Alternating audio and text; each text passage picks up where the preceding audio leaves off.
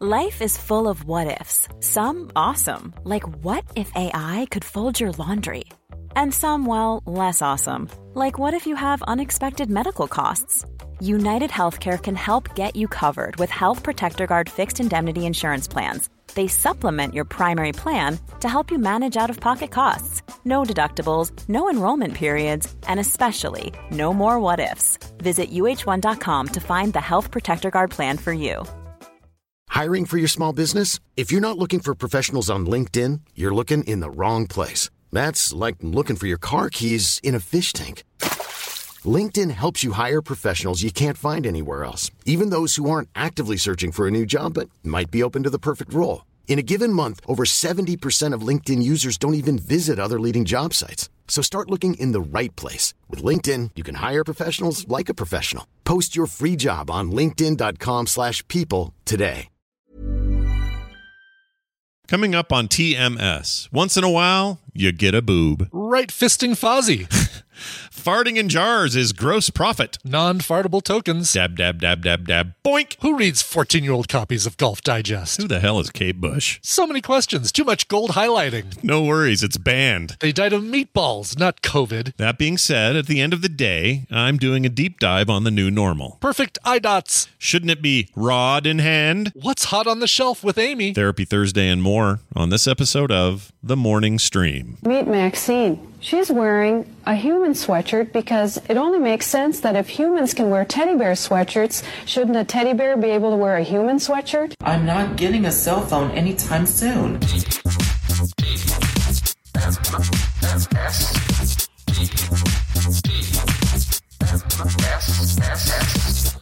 The Morning Stream. They sleeps in the raw with their ma and pa. No, we don't. Hey, hello, everybody. Welcome to TMS. It's the morning stream for Thursday, January 6th, 2022. Nothing unique about today's date. Nothing at all. Nothing at all. It's not like anything freaking weird happened a year ago. Anything here. Keep moving. Keep moving. Yeah, keep moving on. Normal day, regular old freaking Thursday. I'm Scott. He's Brian. Hi, Brian. Hi, Scott. Hi. It's been a week, man. I've had I don't know if I've gave myself just too much to do in the new year or what I did, but I think I'm having small regrets. Like, holy crap! Oh, I need really? I need a day. I needed not a day. I needed some time, just like a just a few hours. Carve out a few hours. Yeah, because I just haven't had any of that this week, and I don't like it. No, sir, I don't. I've been fairly lucky. I mean, there's been steady work coming in, and there's projects that I'm doing for people, but I've had time to sit down and get back into painting, and it's, boy, the first thing that I needed to remind myself, the absolute first thing was slow down. Yeah, right? Right? Yeah. Because I'll get like, oh, here's a big white area or a big gray area that I can paint on so-and-so, and I'll just go, jip, jip, jip, jip, jip, jip, and then I'll like, get droplets in places where droplets don't need to be of gray, and sure. Or I'll overbrush and go into another area. And it's like, no, there's no reason to go fast. That said, over the painting break or painting hiatus from those little minis, I bought some new brushes, got a great deal on some brushes that somebody recommended in one of the channels, Discord channels I'm in. And those have made a massive difference. It's like, oh, wow, okay, this is what, a big, and I was thinking, well, I'm doing a little tiny area, I need a little tiny brush. No, you just need, you can have a big fat brush that can hold some paint that has a little tiny tip. Oh, I see. Yeah. And that made a big difference, because I'd always reach for, like I'm doing eyes or something. I just make the eyes. I'm doing eyes. And so I reach for this brush that I have that has little teeny tiny hairs on the end of it. Cute. But those little teeny tiny hairs are all a little bit frayed apart at the end. And so I'll paint this little tiny circle of an eye, and it'll go like right down the face. And but then I got these new brushes, and it's the perfect like little brush shape with the pointed. The end of it being just super fine pointed. I'm trying not to give Jamie too much, but yeah, and so I dab, a little bit of paint in there, and then go boink, Yeah. And it's like the perfect little eye dot. That's awesome. Is it a brand that we could recommend? What kind of brushes are they? Probably. I could probably go and find it. I'll find it during a break or something. Okay. We'll see what we can find. Chat room's asking. It might be for those at home trying to do their painting. Maybe I can look in my Amazon history and I'll just put a link. The so that's made a big difference, and but I'm still, more than 3/4 of the way done with the Black Order. So. You saw Ebony Ma, pretty much done. Yeah. Proxima Midnight, I finished yesterday. I started, depending on where you look, Cull Obsidian or Black Dwarf. He's been called both. Yeah. Is the big dude. It's trouble. Everywhere he goes, big trouble, that guy. Big trouble, that guy. Mm-hmm. Meeden, by the way, Meeden micro detailed paintbrush set. I'm going to put a link in the chat for folks. Meeden. The stuff. Meeden, Meeden. It's a set for $20, like with 7 or 15 brushes in it. It's not bad. They're so good. Yeah, that's a good price. I was worried you're going to say, here's these are the Prismacolor pencils of the brush world. Oh my God! Remember how expensive they were so expensive, stupidly expensive for colored pencils, and we had to have them. It was like the only thing you would trust, and yet they were charging like $1.50, $2 a pencil. It was ridiculous, especially when you're on a high school budget and you couldn't afford it, and you were still like, I'm getting that 75 set piece thing. Those were the days. So anyway. I started Corvus Glaive this morning. Corvus Glaive is probably going to be the easiest one because so he's the skinny dude with the kind of pointy wizard hat looking head and pointy chin and that sort of thing. He is he's all black pretty much. Some gold highlights on his uniform, but and I'm not going with the for the Black Order. I'm doing my own MCU style painting. I'm not basing it on the box art. Sure. And I think the comics, those vary too, right? They're different than every time. Yeah, every artist seems to draw like a different version of Corvus Glaive. Although, pretty much always all black and gold highlights. Yeah, for some reason the box did like blue glowy kind of highlights on his costume and stuff, but interesting. Anyway. Wait, is this the picture you took? Is this of your painting? No, the one I just put in there. No, okay.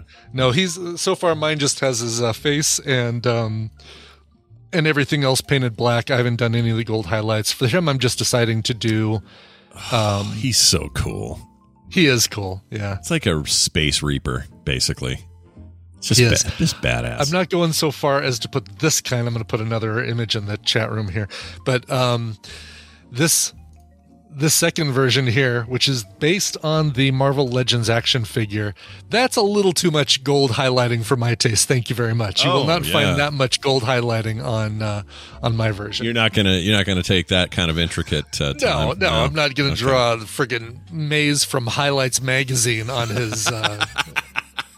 On his costume. Thank you. Oh, that's funny you bring that up. I gotta go. I have a doctor follow up today at 2, and I gotta sit in a waiting room, and I wonder if there'll be any Highlights magazines in there. Might be. You might luck out with that. Yeah, my doctor's weird this way though. She doesn't have a lot of opulent office anything. Like it's just really basic. And so when you go in there, I don't know if she just doesn't care about it. Like she's extremely efficient and really good at her job, but they just don't decorate much, and it's kind of just white walls. And I don't know. I feel like I'm going in there and it's bad until I talk to her, and it's like, oh, and this is good. But there's no decor. I don't know if that's that sucks. I don't know what to say about that. I guess they figure everyone just brings their phone anyway, and they're not going to read a 14-year-old issue of Golf Digest, which is all they ever seem to have. No, that's true. I just feel so barren. I worry. The people that work there, I don't know. Are they okay? It's like Joe versus the volcano looking office. That's what it reminds me of. Yeah. I put one more image in the chat room. This is the actual mini that I have. This is a fully painted version. And you'll look at it and say, well, that's not really a fully painted version, Brian. That is a photoshopped image or a drawing or a painting of that mini. No, this group, Big Child Creatives, paints minis and they look like paintings. It's the craziest thing. Oh, weird. This is like people that do face makeup that look just like a painting. Yeah, right. That's crazy. Oh, look at that. Isn't that amazing? Yeah, you almost need video to convince me, because my brain will not let that be a 3-dimensional photo object. Right. No, it looks like a 2-dimensional painting. But yeah, so if you look up Big Child Creatives on YouTube, you can watch Pedro Ramirez, I think is his name. Really incredibly talented dude who paints these, and he does Yondu, and you can see like how he does it. I've employed a couple of those techniques, which is basically saying, instead of the 3D object just being, your basic, like an action figure, if his face is gray, you paint his whole head gray, right? Sure. And if his costume's black, you paint his whole head black. Now I'm doing this technique where I create a solid, a major color, and then I make a highlight and a shadow version. And based on the priming that I do this thing called zenithal priming, which is where you first prime the whole thing black, then the top gray, and then the very top white to show you what happens if light hits it. Oh, I see. Okay. Then I paint those highlights and shadows based on where the zenith painting, the priming comes in, and that's cool. It makes such a difference. I did. I'll actually post photos today on Twitter, but the Proxima Midnight that I did used a lot of that, and I think she came out really, really good. Are you worried you're going to have like 10, 20 of these and then find a better technique and then really improve on it and go, crap, I want to go redo those? Already have. Like the first 5 that came in the core box, Iron Man and Black Widow. Like Black Widow, I need to look back at because she was the first one of these that I painted. And it'd be like, oh, wow, yeah, gotten so much better since then. But you know what? I'm not so worried about like having this box where it's like, oh, well, here's some really kind of amateur looking ones and here's some better looking ones. It's like, it's all, it shows a growth and that's how you know. That's how you can say, I'm getting better at this. Yeah. That's right. And soon I'll do Ronin and I'll be in my blue period. Nice. That'll be, it's like a painter's, Picasso's growth. This is my blue period. Yep. Eventually you cut your own ear off and eat it or whatever you did. Right. I'll do Korg and then I'll be in my cubism period. Yep. And it'll be a beautiful time for all of us. Hey, I want to give a shout out to a listener. Sure. One of our listeners, Dennis Burkett, got in a car accident yesterday. Oh no. Yeah. And is he all right? He's okay. Mild concussion, my understanding is. He's in good care, taking it easy, and doing all right. He wrote me and just said, hey, I just wanted to thank you for the shows because they helped me through a pretty rough day, and sort of just thanks. And I just said, well, I'm giving that guy a shout out who for freaking getting in a car accident and having all this happen to you. That freaking sucks. So that does suck. So Dennis, if you're listening, I hope it gets together quick, and don't go to sleep or whatever the rule is. Isn't that the rule? I think right away. I think once you're under a doctor's care, as long as they're monitoring you and stuff, then you can go to sleep. But right away, don't Okay. Right after concussion, don't go to sleep. So if you bang your head right then, and if you sleep then, that's trouble. But if you get to the doctor and he's like, all right, everything's okay, you don't worry then. Yep, look at us with our professional medical advice that we've given. Yes, exactly. Today. We are not doctors. Not a doctor. No, not a doctor. But anyway, we wish you the best and really sorry that happened. I didn't get details like, was it a snow thing or whatever. There are people who, even here where we get snow every year and we know what to do, they forget. They just straight up forget. And so when they get their first snowstorm or something starts sticking to the road, they just lose it. You're like, dude. Yes. And also we got a big influx of Californians this year. Because of the freaking housing market weirdness, everyone fleeing California. And I don't think any of them know what the hell they're doing. So I got a neighbor 3 doors down, the guy that paid like almost $1 million for a house that was $350 when the people before it brought it. Jeez. Yeah, I know. It's ridiculous. But they I've seen them very gingerly pull out of their driveways and kind of just like look like they don't quite know what to do with the snow. Good. Caution. Over caution can sometimes be just as dangerous as daredevil driving, but at least if they're cautious, they'll slow people down, but they won't like slam into somebody, like cause a big accident. Yeah, I'd much rather have them get slow in traffic and have people be annoyed than the other way around. Forget it. Yeah, exactly. It's all the local freaking idiots who know better. Right. who were like, I've driven through snow before. And the next thing you know, there's an 8-car pileup on I-15. Dumbasses. Yeah. No, people, and during the pandemic when highways were clear and roads were clear, people were staying home.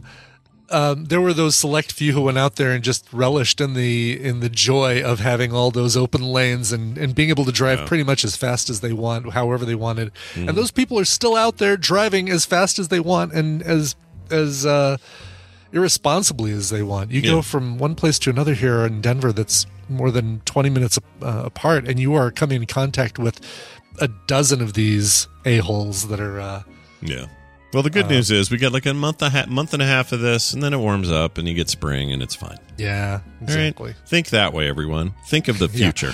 So for you, March is not the snowiest month like it is here in Colorado. No, it's the worst is February for us. Interesting. But March is often pretty snowy. Not the worst, but it's snowy.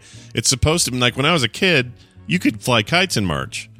It's different now. Yeah. Something shifted. I don't know what happened, but when I was a kid, March meant, we're outside riding bikes, flying kites, let's go fishing, whatever. Now it's like, it's probably going to rain and turn to snow, and there's a little bit of ice still, and I wouldn't go to Vegas just yet because a huge snowstorm is going to hit Cedar City on the way, and you'll never get through there. Stuck.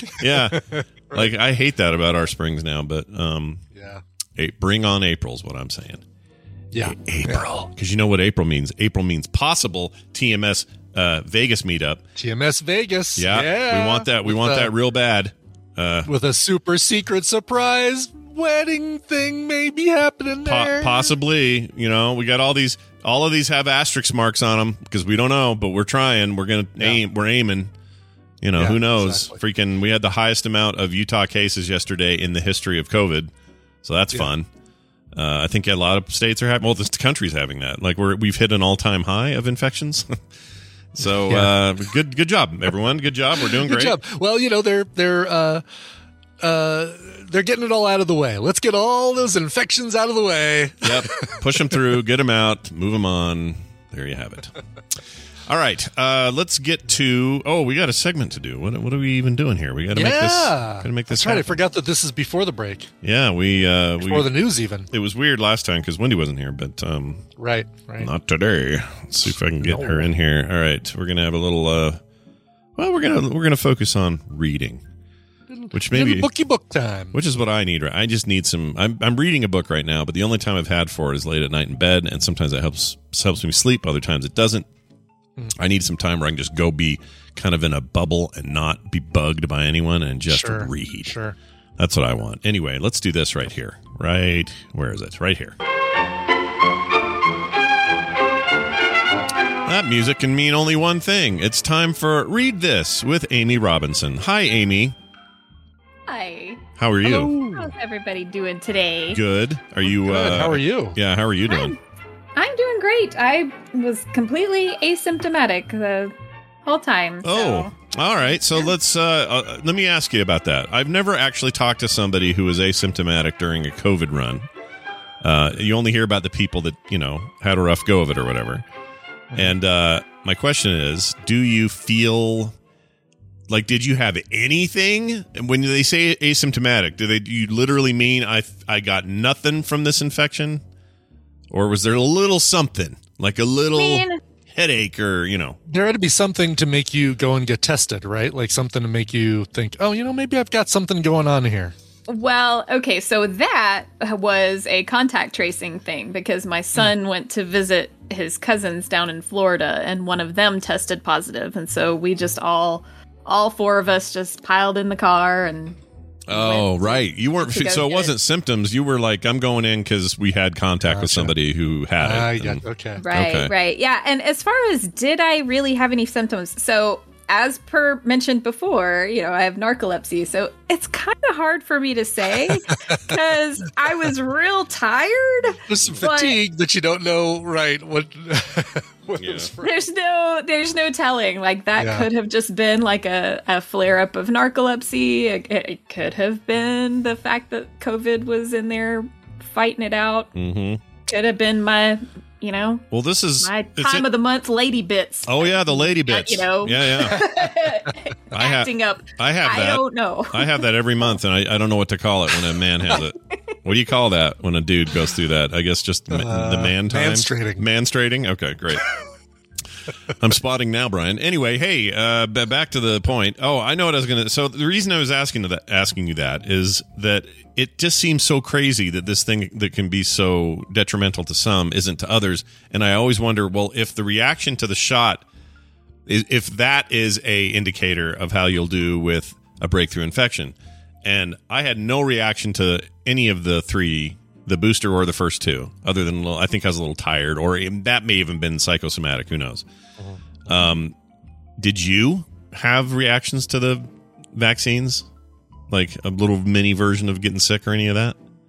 So the first vaccine, nothing. Yeah. Didn't even. I had Pfizer, by the way. Yeah. In case anybody's kind of keeping score there. I had no reaction whatsoever to the first shot. The second shot, it was kind of interesting. It was weeks later. I was still really tired, like to the point where it was 10 o'clock in the morning, and I'm having trouble getting up out of bed. What's going on? And so I spoke to my neurologist about it, and he said, part of narcolepsy is actually an immune response, and here we are tinkering with your immune system, giving you a vaccine. So, yeah, that's possible. So, I did notice a little bit of fatigue there, and then when I got my booster, kind of same thing. That was just a couple of days of, fatigue. I have self-diagnosed and convinced myself that because I had little to no reaction, if I do get a breakthrough case, it will be asymptomatic. That's what I've convinced myself. Yeah. Yeah. Even though I have nothing to base that on, I have no science to base that on. I have nothing to base that on. Just a belief. Whatever you felt for the for the vaccine is what you're going to feel for the these people that they end up with long COVID or horrible whatever. That freaks me out just enough to make me make up this diagnosis for myself. So I'm feeling good in my little imaginary world. Listen, I imagine just like most of the world, if you Google enough, if you search long and hard on the internet, you'll find proof that that's the case. You might have to find some weird article from medicinow.li.org.net or something like that. .net. Oh man, no one does .nets anymore. .net. Oh, don't trust a .net. Anyway, hey, Amy, it's very nice to have you here. Of course, we're here talking about books and reading and stuff like that. What's hot on your shelf this week? Oh, I like that. I'm going to use that again. What's hot on Amy's shelf? Hot on the shelf. Hot on the shelf. Hot on the shelf. It's not really funny you put it that way, because this week's it's a stolen book. Oh no, not hot like that. I mean, like little tiny bit of spicy. Ooh, spicy. Okay. Yeah. So just a little bit. It's mostly science fiction though. So the book I want to nominate this week, or recommend rather this week, is The Calculating Stars by Mary Robinette Kowal. If you're stars. Not familiar, Mary Robinette Kowal is actually, she's the president of the Science Fiction and Fantasy Writers of America. At least was from 2019 to 2021. I think maybe she stepped down now. But anyway, she's an excellent science fiction writer. What's interesting about her is she actually started as a puppeteer. Oh, no way. So, yeah, she was on, I don't know if anybody remembers that show Lazy Town. I do. Yeah, my kids loved that. Had that weird little girl, and then everyone else is a Muppet except for the bad guy who had weird face stuff on him, and he was like evil and had a long chin. I totally remember this. Yeah, it was a strange little show. It was very much an acid trip of a show, but it was. So she was on that show. She was one of the puppeteers on that show, and she's also done a bunch of work with Jim Henson and whatnot. She still owns a puppet company called Other Hand Productions, and she does puppeteering workshops and stuff where she buys lots of these from me every year. Yeah. Oh, cool. Yeah, so we had to put together an order for her of like 150 individual peepers that all went to separate addresses. Oh, wow. That was that's a lot of peepers. Yeah, we ended up taking those to the post office because I was like, our mail carrier will not be happy with us if we put never forgive you. Individual. Yeah. So anyway, so her puppeteering career kind of came to a screeching halt. She was in a stage production of Little Shop of Horrors, and she was second-handing Audrey 2. Nice. which, that basically when you have those big puppets, one person is operating the mouth and the other puppeteers are behind there. Yeah. Ernie from Sesame Street is a good example of a puppet that, you have to right hand them because, they have two hands, but the puppeteer also only has two hands. So somebody has to operate the head. Right. So, right. Anyway, so she was right-handing Audrey too, and she injured a tendon in her arm. Oh, really, really, really severely. And during a live performance. During a live performance, and she, of course, like all good performers, she kept going, which probably even injured her arm even more. Yeah. Oh, jeez. And so is that what they call it? I left-handed that. Like if you're doing Fozzie, I'm right-handing Fozzie today. It sounds dirty, but yeah, it really does. Yeah. Yep, that is exactly what it's called. Yep. Weird. Okay, that's cool. Because some of them have actual hands in there and gloved puppet hands, whereas other Muppets, certain Muppets are like Kermit. He's just got wires and stuff, but someone has to still right hand that thing, right? Right. Not with Kermit. Kermit is what's called a hand and rod puppet. Yeah. So, if I could show you, hold on. I don't know if you could show. I'm showing your video's frozen. I have video. Yeah, but it is. We're watching the Red Fraggle slideshow, which is great. Yeah, the image changes every once in a while, but we get some great expressions. Every minute and a half, it's a different expression. But other than that, sorry, I was like, oh man, I'll try my video today, see if it'll work. No, it might be us because we're on the Discord alpha, but weren't you having issues with your video before though? You were having some. Yeah, like one time Discord just completely kicked me off, and I figured it was the bandwidth from trying to do video. Oh, it could be. So I don't know if you can see this little guy in that. We will in a minute and a half. Yeah. Okay, there you go. So yeah, he was called a hand and rod puppet. So my right hand is up in his face. Yeah. And then my left hand is operating his arm rods. And that's what Kermit is. Okay. Is you've got two arm rods, and people have to really be dexterous with. And I am not. I suck at this. Just full disclosure. People have to really be dexterous with if they want to do fancy stuff with both hands of a puppet or have them look like they're picking something up or whatever. Nah, it's freaking hard. I nothing but admiration for these people. I don't know how they do it. Yeah. That guy, I like that dude, Carol Spinney guy that did Big Bird for so long, and Oscar and a few others. I watched that documentary, loved every second of it. That guy's super interesting. They did not talk near enough about how that dude had his hand up here for like 38% of his entire life and not moving it. Oh, yeah.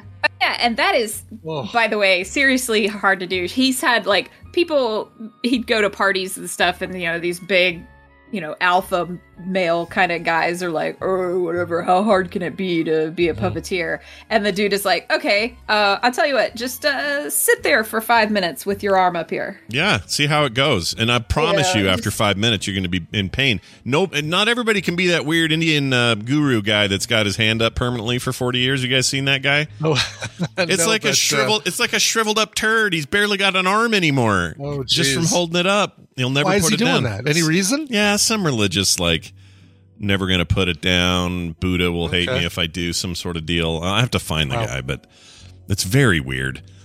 Wow. I think my video finally caught up. And TVZ Gone, that is you have an excellent eye. That is indeed one of Stacey Gordon's puppets. Good job. No way. TVZ Gone. Yeah, so cool. Stacey, the puppet I have on in the shot there is built by a puppeteer and builder called Stacey Gordon. And she's actually one of the current puppeteers on Sesame Street. She does the Julia puppet, who is the autistic Muppet. Oh, yeah. I like that Muppet, by the way. Yeah, she's wonderful. And like that. So I go a whole other show talking about puppeteers that I know and whatnot. But anyway. I also, by the way, really like the new little Asian puppet, the little Korean puppet. Can't remember her name. Adorable, though. It's great. I think Sesame Street's kind of doing some cool stuff right now. Except they don't do near like when we were kids. You guys remember this? It was 1, 2, 3, 4, 5, 6, 7, 8, 9, 10, 11, 12. It was like a million of those things, and the guy with the pies and 10 chocolate cakes, and he'd wipe out on this little pre-recorded segments. Do they not have as many of those? No, they barely do it for most of most recent Sesame Street stuff is just a lot of Elmo. It's a ton of Elmo. Like, so I have a gift for you, Scott. Yeah. There is a TikTok account that does nothing but those old vintage Sesame Street animations. Bring it. And it makes me so happy every time one of them comes up. It's like, and it like you mentioned the one where it was like a carton of milk and a loaf of bread, stick of butter. stick of butter. Yeah. And the kid just repeats it over and over again. They have that one. They have the pinball machine with the 1, 2, 3, 4, 5, 6, 7, 8, 9. 9, 10, God. 11, 12. Just they have the little the typewriter guy. The new. That guy is the best. All of them. They're so good. So yeah, I will look up what that TikTok account is because it comes up for me all the time because I was like, oh, that's an immediate follow. Yeah. I would love to see I want that in my life. There's I will send you that. There's a bunch of channels that do Sesame Street stuff, but I don't know which one it is. So yeah, if you have it, please forward it and I'll follow it in a heartbeat because I love that stuff. Yeah. It's a huge part of my childhood. It's great. Yeah. So all right. So Mary Robinette Kowal, right-handing an Audrey 2 puppet, got a really severe tendon injury in her right hand and was basically out of commission. And so did she just hang out and watch Netflix and heal? No, she decided to write several science fiction novels. As you do. And you'd think, okay, well, sure, you dabble or whatever. No, they're really, really good. Like they've won Nebula Awards and Hugo Awards and all sorts of stuff. And so the one I'm specifically talking about today is called The Calculating Stars. And it sort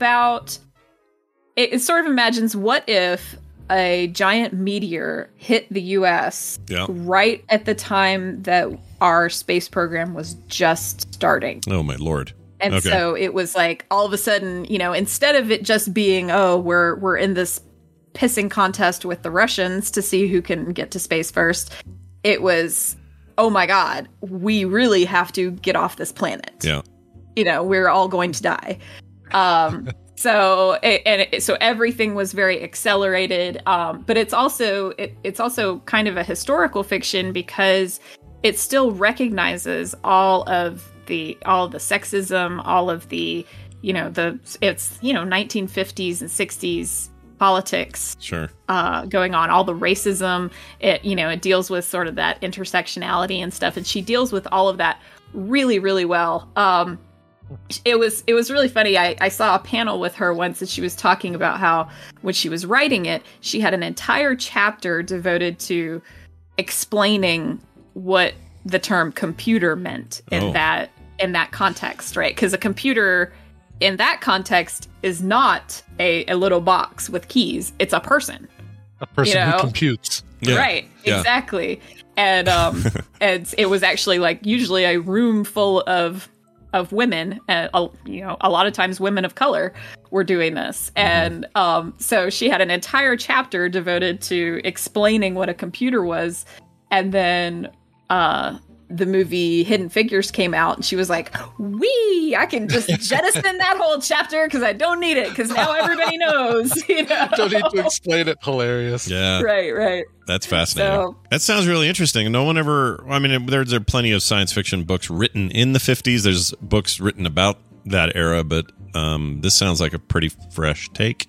I haven't heard of it before. What's the spicy bits? Tell me about that. What's going on there? Oh, did we lose her? Uh-oh. I might have lost her because I see her slideshow has ended. The slideshow has ended. It's now just a red screen. Oh, yeah, we lost her. Oh, man, hold on. No.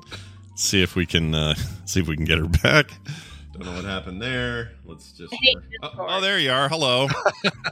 You're back. Hi. I'm so sorry about that. I thought... I'm just, my video is just hanging up and everything, so I'll just turn that off. And then as soon as I did, it decided to cut the audio too. No worries. I thought I scared you off with my question about what. Tell us about these spicy bits you're talking about. No, yeah. So the spicy bits. It really kind of, the book starts off a little. You're like, what am I reading? Because it's told from the perspective of the main character is this woman named Elma York. And she literally starts the first chapter talking about her and her husband going off to this cabin to have sex. Oh, you know? yeah. And a lot of the criticism, it cracks me up because I really, really enjoyed reading this entire book. And every time she talked about her husband, I was like, because he's like one of the best men you could possibly imagine. Like, he's super supportive of her, does everything for her, is awesome. And I'm sitting there reading it and going, oh wow, like did she model this after my husband? But apparently some of the criticism she has gotten is that Nathaniel is not realistic because he's not a jerk.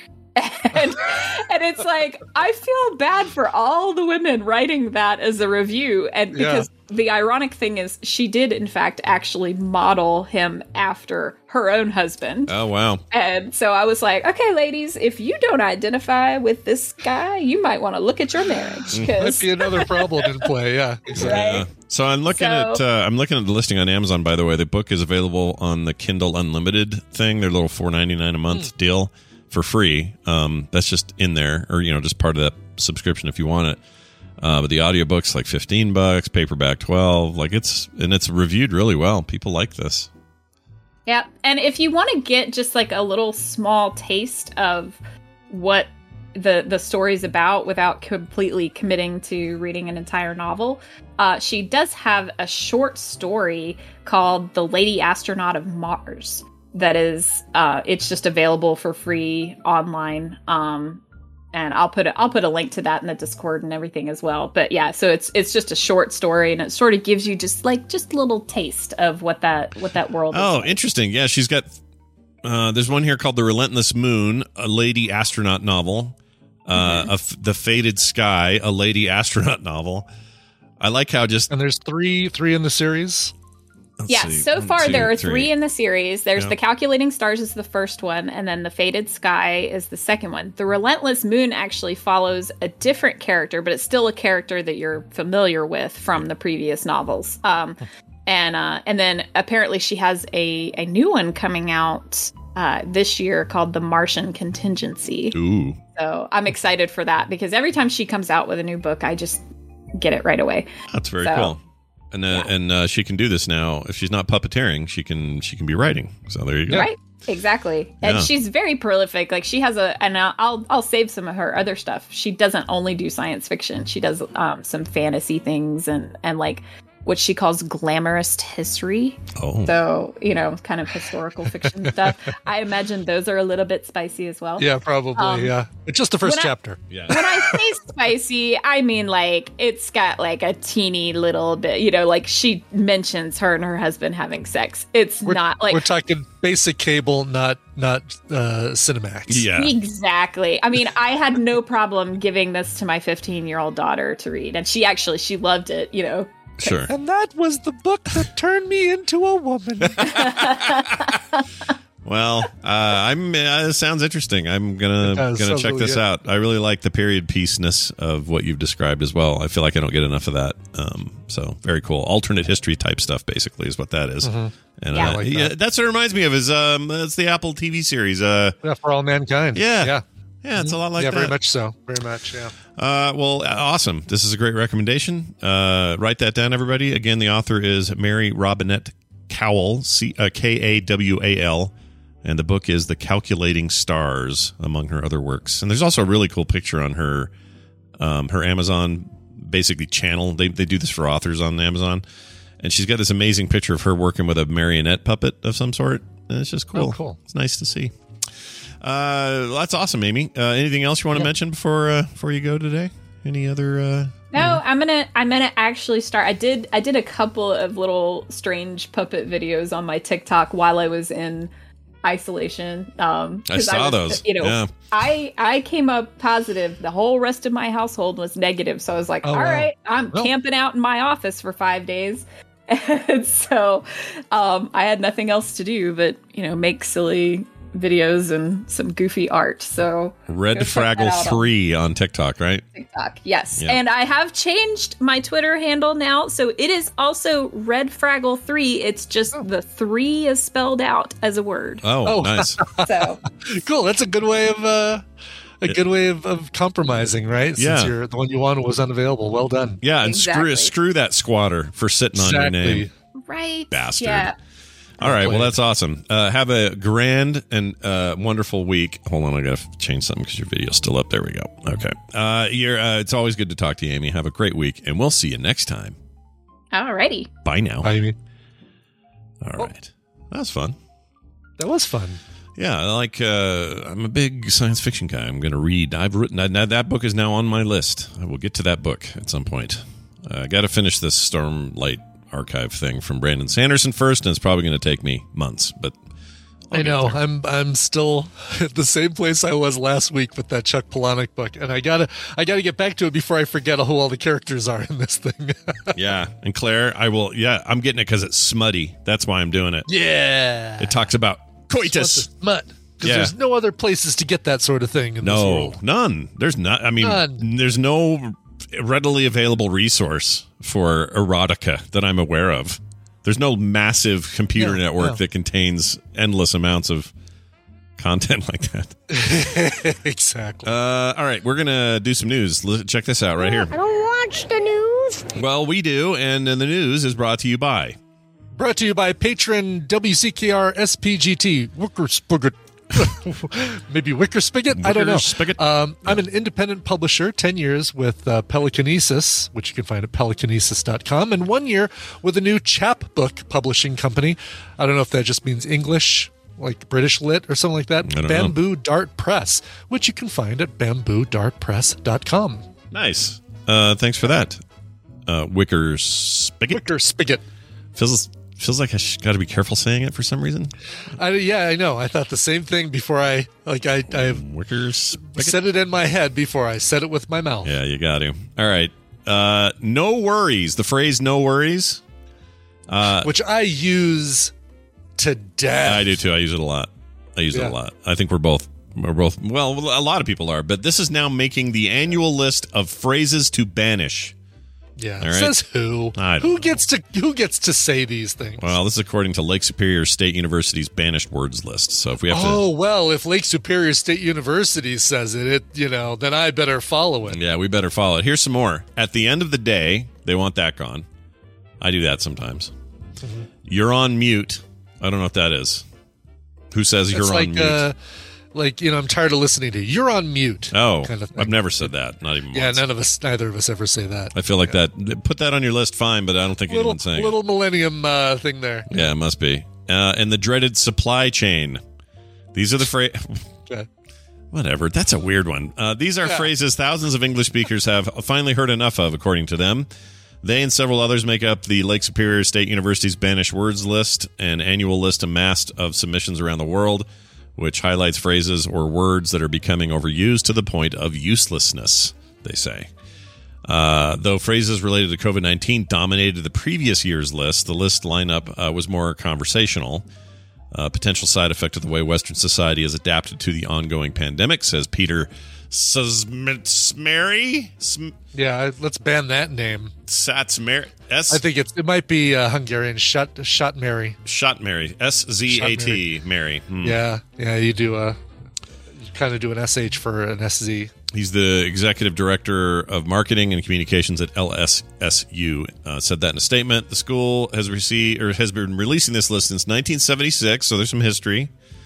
They get thousands of entries every year. In the past year, people submitted more than 1,250 words for consideration, with nominations coming from just within the U.S., not just the U.S., but from Norway, Belgium, England, Scotland, Australia, and Canada. There you go. Wondering why the pause, and I don't know why I can't think of that. All right, well done. Yeah, it's like I gotta find it quick. Let's see. School announces the results of the yearly collection on the last day of the year, rather. I'd like to see this full list. Is it on here? Hold on. Yeah, I say BS is what I say to that. Yeah, you say, and that phrase is on the next list. That's my word of the. Yeah, exactly. That's my word of the year. BS. Oh, here's some others. That being said, people don't like that. What's the matter with there's a specific case where you say, that being said, I do like putting stuff in my butt. Yeah, there's a reason you use that phrase. There is a time and place that phrase. I'm trying to think of what case though, or what else would you say? So if I'm using that case, let's say I'm like, it's snowing. It snowed 40 feet today. Now that being said, I still have to get up and go to work. All right, so let's say that's the phrase. Or I can't stand Wicker Man. But that being said, I do like other Nicolas Cage movies. Okay, that's a good one. So how else we say that? There's no other way to say it, is there? No. I like Nicolas. You could say I've told you that. In response, I will tell you of the exception, which is that I like other Nicolas Cage movies. There's the structure. Exactly. You just did the skeletal structure of why that phrase works. You could say, I suppose, I like a lot of Nicolas Cage movies despite Wicker Man existing. You could say it that way, but that isn't as good. No, it's not as good. I will switch to saying Hakuna Matata instead of saying no worries. So when somebody says, "Oh, thank you for holding the door for me," I'll say Hakuna Matata. Oh, I like it. Because it means no worries. It literally, right there in the song, it tells you it means no worries. It means no worries for the rest of your days. Except next year's list, if it caught on and became popular, next year's list would have Hakuna Matata on it. Because that's how this list works. Anyway, asking for a friend, I don't like that one either. I don't either, because it feels... It's snarky. It's just shitty. Overused, and I'll put this right here or something like that. Is that on the list? It should be, but all of those. Let me leave this here. Or something like that. I have a whole list of these social media phrases I would like to see banned, and I can't remember where I did it in cartoon form is where I did it, but I don't know where it is. Anyway, the comic idea. Right, it's the scientist guy with the chalkboard, right? Yeah. Yes, exactly. I like to use him once in a while when I'm making a point. So it'll be like. I'll just leave this here, or like you said, or I'll say, or what's another one? Let that sink in. Retweet if you agree. Like some of these, freaking. Yes, right. Oh, those are so horrible and overused. Oh, I don't know who needs to hear this is a good one, Icor. And my least favorite is that. That's the tweet. Or just that's the tweet. Yes, right. Like they somehow put a period on all life and just said, there it is. Look at behold what I have done. Nobody needs to say anything about this ever again. I hate it. Circle back is one they don't like. Deep dive. I do that sometimes with video game talk. Yeah. New normal. I don't like that one either. Supply chain. I think, it's because we've had our new normal sucks. That's why we hate that phrase. Yeah, but also just this idea that there's just don't like it. It's just it's wraps things up too easily. It's like, oh, this is the new normal. Done. There it is. New normal. Right. Everybody better accept it because this is the new normal. It's just lazy. Sad news day or slow news day is another good one. Captain Kipper, I don't like that one. Yeah. All right. These lists are fun, but no one should take them too seriously. That's how I look at it. No. Final note here. Final story. A man blew up his Tesla rather than paying the $22,000 to repair it. That'll teach him. Yeah, he was mad. The driver was mad enough to dynamite his own Tesla because the repair bill was $22,600 and he didn't want to pay it. It's all video form, this story, so we're not going to watch that because they don't really show much. But is it all paid off?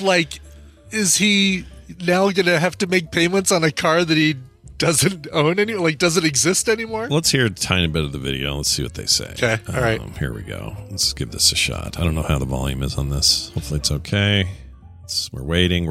Okay. Ever get so mad at repair bills that you wanted to blow up your car? Great voice, CNN. Yeah. Sorry, I don't know who this person is, but this Finnish guy was beyond finished with his 2013 Tesla Model S after he says he got an estimate of over $22,000 to replace his battery. Tomas Katainen was asked which would be better, a working Tesla or 66 pounds of dynamite exploding. No periaatteessa kumpaakin. And then it's all him talking with subtitles. Yeah, that's fine, except when she recorded that, was she in her kitchen, or what was the deal there? Jeez. She needs a better mic that doesn't make it sound like she's lisping every S. Yeah, no kidding. That was terrible. Yeah. That was terrible. Anyway, he did Somebody that. Actually knows Captain Kipper. Jeannie Moose says she made a career out of doing that voice. Oh, really? Is that a thing? I don't know who that is. I don't watch I don't watch 24-hour news networks. I don't watch CNN. Yeah, I don't. I don't watch any 24-hour news. They're all full of shit or crap. Sorry, crap, and I can't get over it. We have a. Can we talk about your? I guess we have to get to a song. No, you're fine. Go ahead. What do you want to do? Let's talk about your avoidance of the word shit. Okay, right I have been trying to not avoid it. I'm trying to be less. Have it be less of my automatic go-to when I see. Okay. You know what I mean? You're trying to take it from using it 50% of the time to maybe using it 10% of the time. Yeah, just making it more less of a crutch of a word for me. And it's not purely just to make that one guy and his kid in his car happy. That's not the whole goal. Jeff Sire, our friend from Canada, points out. Yeah. Canada! In the few weeks that you've been trying to rein in your highly damaging word, there have been discussions about severed penises, maggot therapy, and other horrible stuff. Maybe if you're letting your child listen to TMS, the worst thing they hear is not just going to be the word shit. Yeah, you're not wrong. Like at the end of the day, I almost said it. Yeah, I don't know what the deal is. I part of it is I have a soft spot for kids who listen, and I don't want them to feel bad. I know you do. Whatever. I don't want them to feel bad. So I'd say feel bad because really, parents, listen. We love you. We love you, parents out there. We do. We love you. Yeah, of course. Maybe this show isn't the best thing to listen to as you take your child to daycare. It certainly isn't the worst. Grade. There are a lot worse things you could be listening to. But sure, don't put on Joe Rogan either. No, we're squarely in your PG-13 zone, if that. Like we're like 80s PG, where once in a while you'd get a boob, you know. Right, exactly. So I would say what comes to mind. Use the words you want to use, and don't let the Lake Superior Community College tell you whatever they are. Oh man, not what words not to use. Now we're gonna hear from those people. Let them bring it on, Lake Superior Community College. That's amazing. All right. Well, there you go. We're going to take a break. When we come back, my sister Wendy's back. We haven't heard from her in a couple of weeks. She's been gone or busy or holidays and all that. So it's been a while, but we're gonna bring her on and talk to her in a second. But before we do any of that, we got to play a song. So Brian, let's play it. Yep, we're going to L.A. and listening to an 18-year-old named Kira Lyons, Kiralyons. She has got just an incredible voice, and I would say, she puts that one of her influences is Stevie Nicks. I can't see any other influences listed here. But if the reason I can't scroll down, and if it does say Kate Bush under there, I would not be surprised. There's absolutely a Kate Bush kind of influence to this.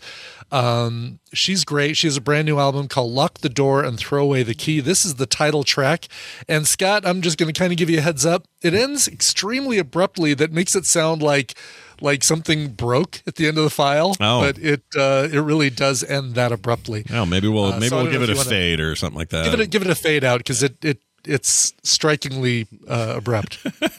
She's probably listening, saying, "No, that's my creative vision. You guys are tampering with. I'm 18. What are you doing?" Well, that's all right. And who the hell is Kate Bush? But anyway, so here is Kira Lyons with her song "Lock the Door and Throw Away the Key." Who the hell is Kate Bush? All right, we'll be right back with my sister Wendy, the professional therapist, right after this.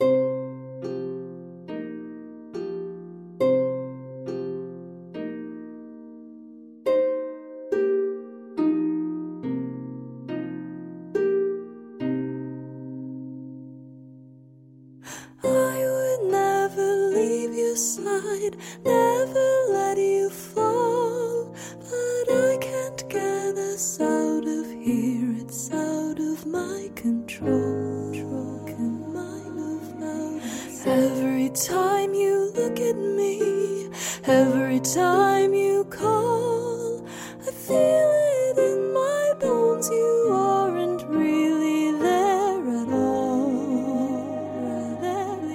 Something's off, I'm not sure what, I just can't seem to see. The person that I loved is gone, who are you supposed to be?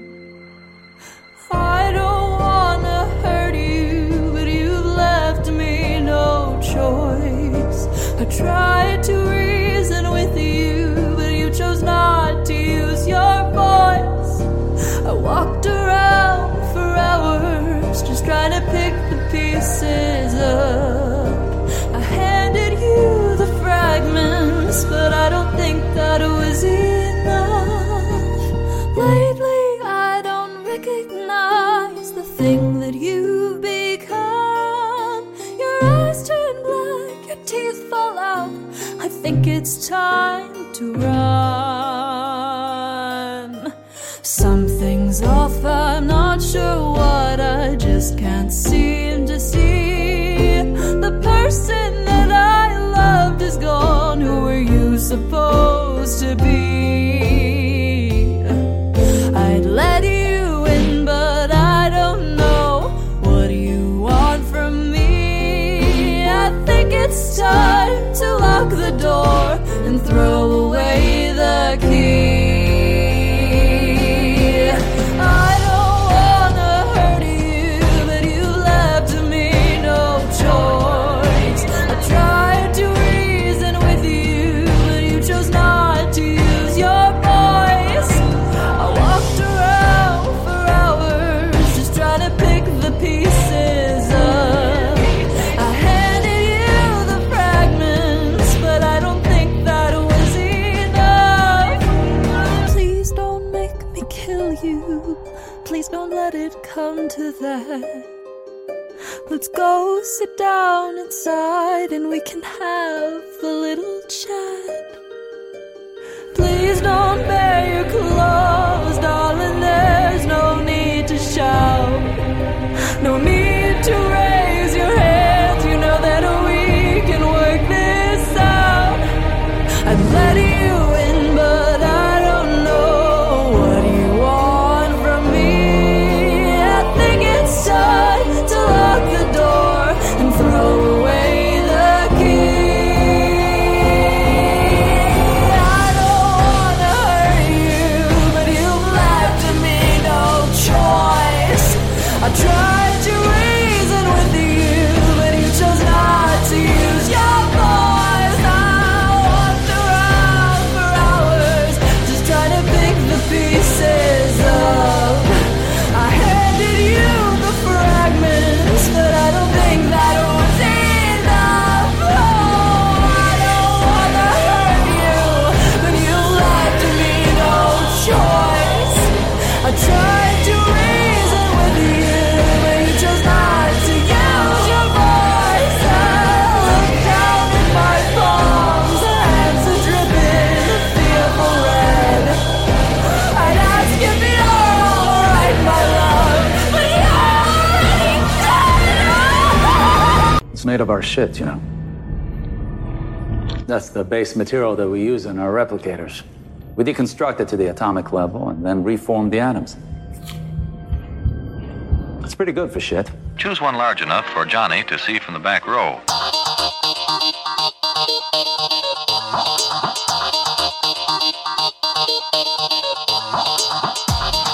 This is the morning stream asking, do dogs have brains? Because I really want to know.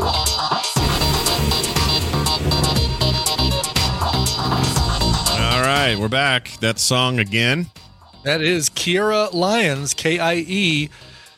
That's right, Kiera-Lyons, and a brand new song, the title track from her album, Lock the Door and Throw Away the Key. Nice. That's what you want to. It's what you want to do when there's something in there you don't want to get out again. That is correct. Yeah. Yes. Yeah. Whatever that is. So if you've got like a rabid dog, what else? What else would you want to throw away the key? There you go. I don't want any more of these Girl Scout cookies. Put them in that room, lock the door, and throw away the key. There you go. At the end of the day, and then we'll break that supply chain. All right. Well, speaking of breaking supply chains, let's get Wendy in here. Everyone knows it's windy. It has been far too long, Wendy, since we've talked to you last. How are you? I'm good. Yeah?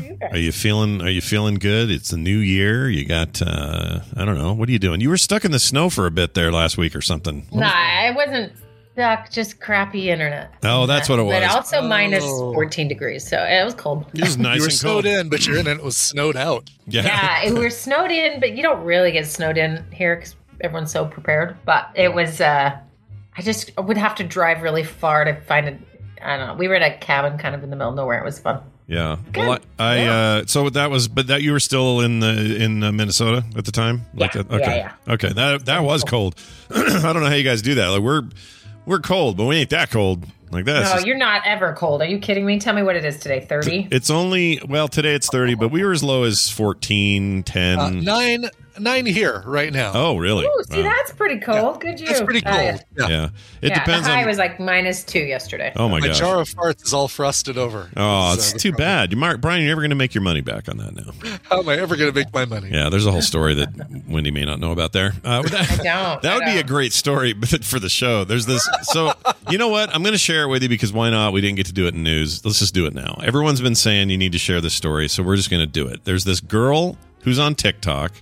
She's some kind of ex-reality star person. Yeah.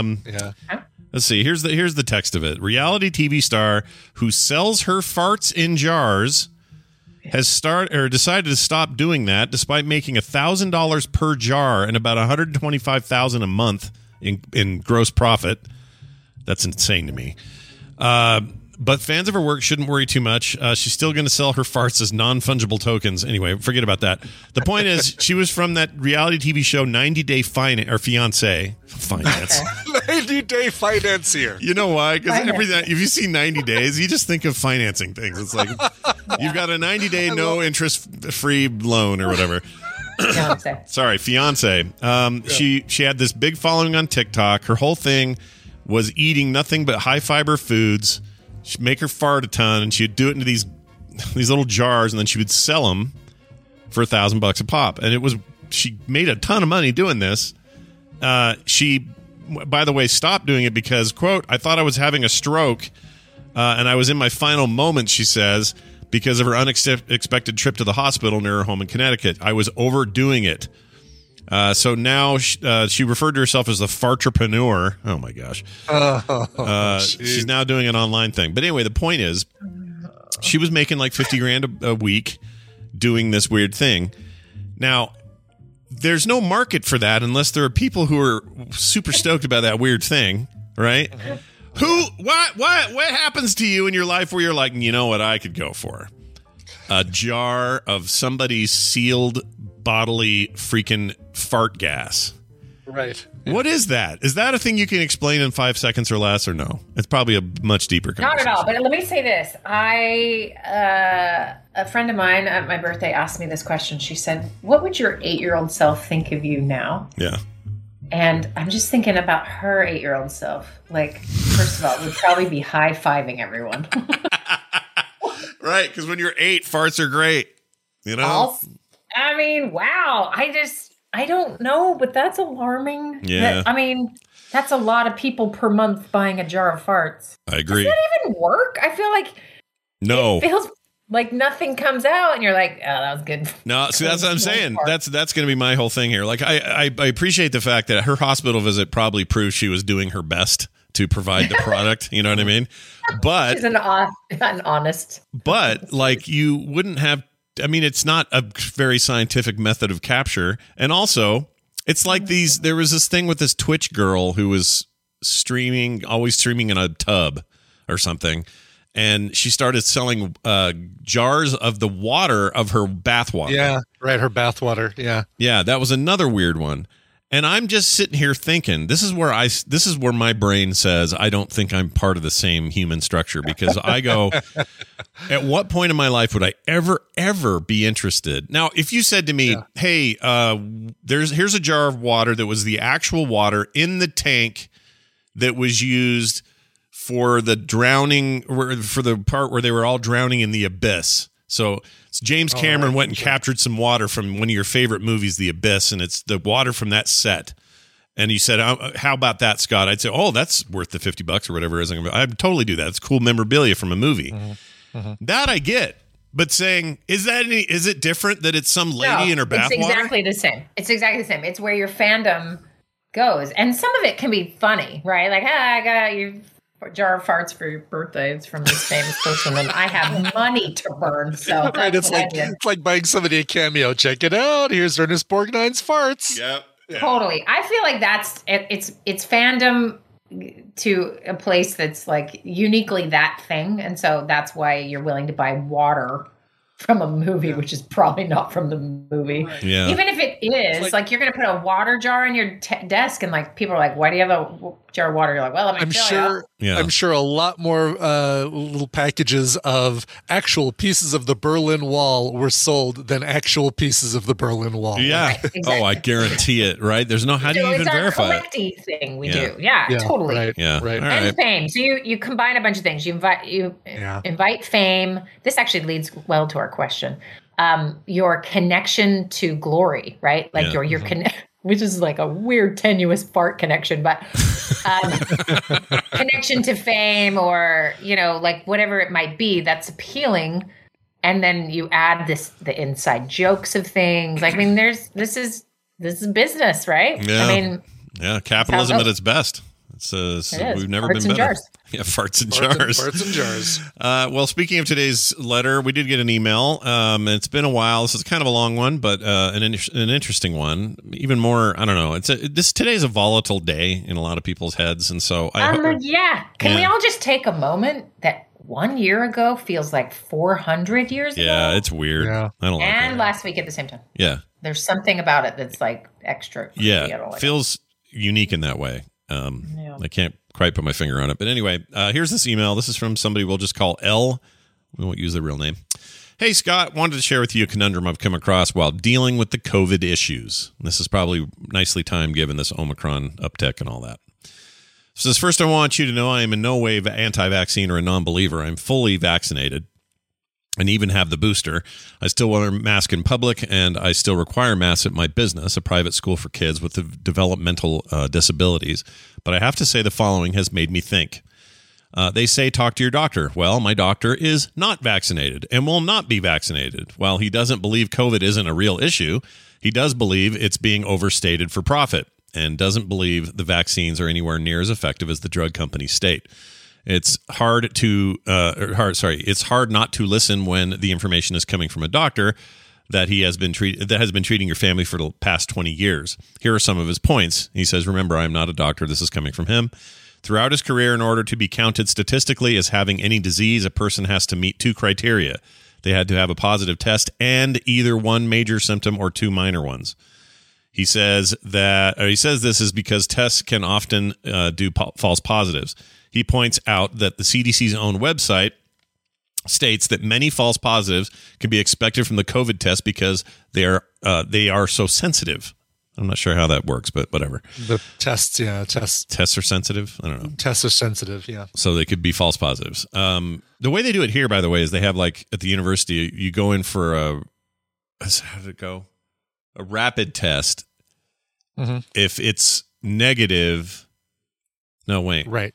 Yeah, no, that's the way they've done it here for us is that they give us the double test. They do two swabs. If it comes back negative, nothing happening. If it comes back positive, they back it up then with a PCR test. Or they already have the swab, they do the PCR test, and then we get a confirmation in a couple days. That's right. And then so it helps eliminate this false positive stuff is the idea. Yep. Anyway, he says, here we go. But now with COVID, a positive test is all you need to be counted as having COVID. People with no symptoms at all are being counted as having COVID based solely on a positive test. When we just talked to Amy, and she had that very test. People are being tested post-mortem, and if positive, they died of COVID. This has never happened before, and in his opinion, these practices are highly inflating the numbers. He says he's not saying people aren't dying from it, just that the numbers are being exaggerated. When I asked why they would do that, money was his answer. These drug companies are making huge profits from this pandemic. You know who else is? Pizza joints. A lot of money. Papa John who's behind this whole thing. Yeah. Also, doctors. Yeah, doctors are making pretty good money too. There are a few. By the way, that argument drives me nuts, and we can talk about that in a second. Oh, we will. Yeah. Oh, yeah. So it says, while he doesn't believe the vaccines are dangerous, he also doesn't believe they're anywhere nearly as effective as they claim. He keeps saying the mRNA vaccines are not new and have been researched for years, and they are right. Yeah, that's true. They have been worked on for years and years and years. We just finally kind of pulled the trigger faster. Anyway. And when you research, it shows. See, this is the problem. When you read the research, I don't know where this research is coming from. When you do your own research. Yeah, I hate that phrase. Yes, exactly. Put that on your list. School in Grand Rapids or wherever the hell it was.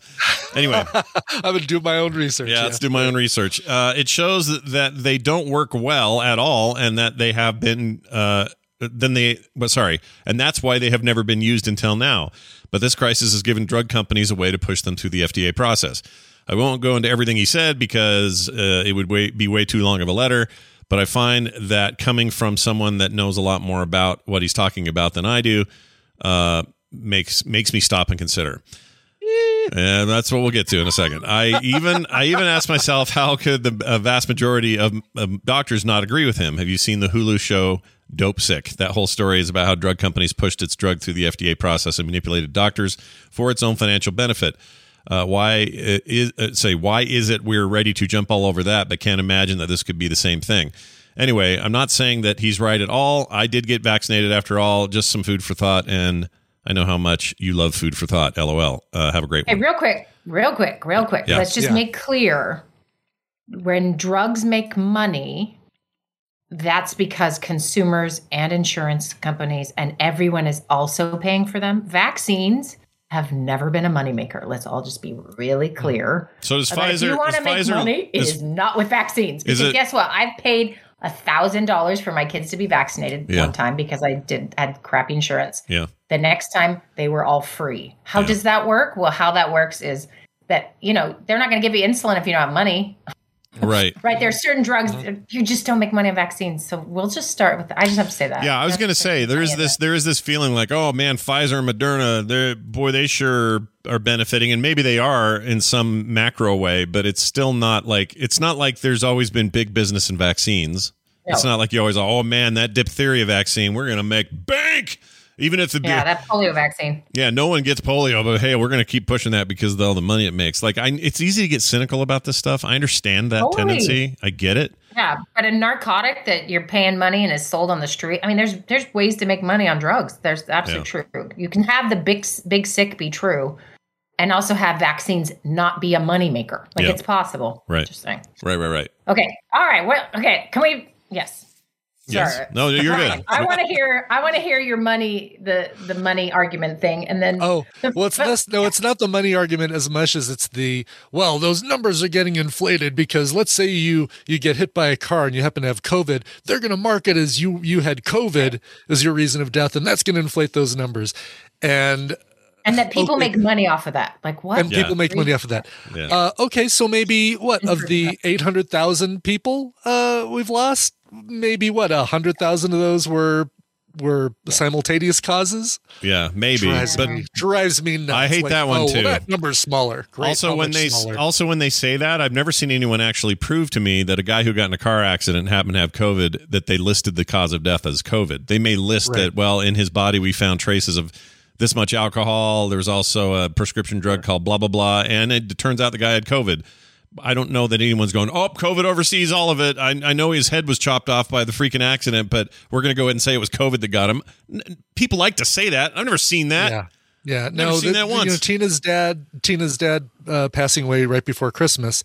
He had cancer, and but he got COVID. That's what put him in the hospital. We thought, they told us he had 6 months.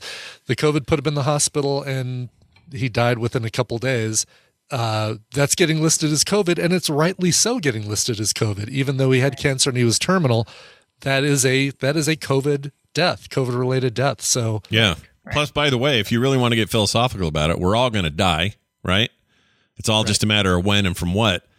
So technically, we're this idea of assigning cause of death in a way that is arbitrary is so silly to me. It's like, well, no, he had COVID and cut his life short by 6 to 8 months or something. It absolutely played a role, not just a role, a huge role A huge role in his yeah. demise. I mean, it was the deciding factor. It wasn't, his cancer didn't escalate. It was COVID that right. So it would be like somebody saying, "Oh, that guy got COVID and that guy got COVID and died."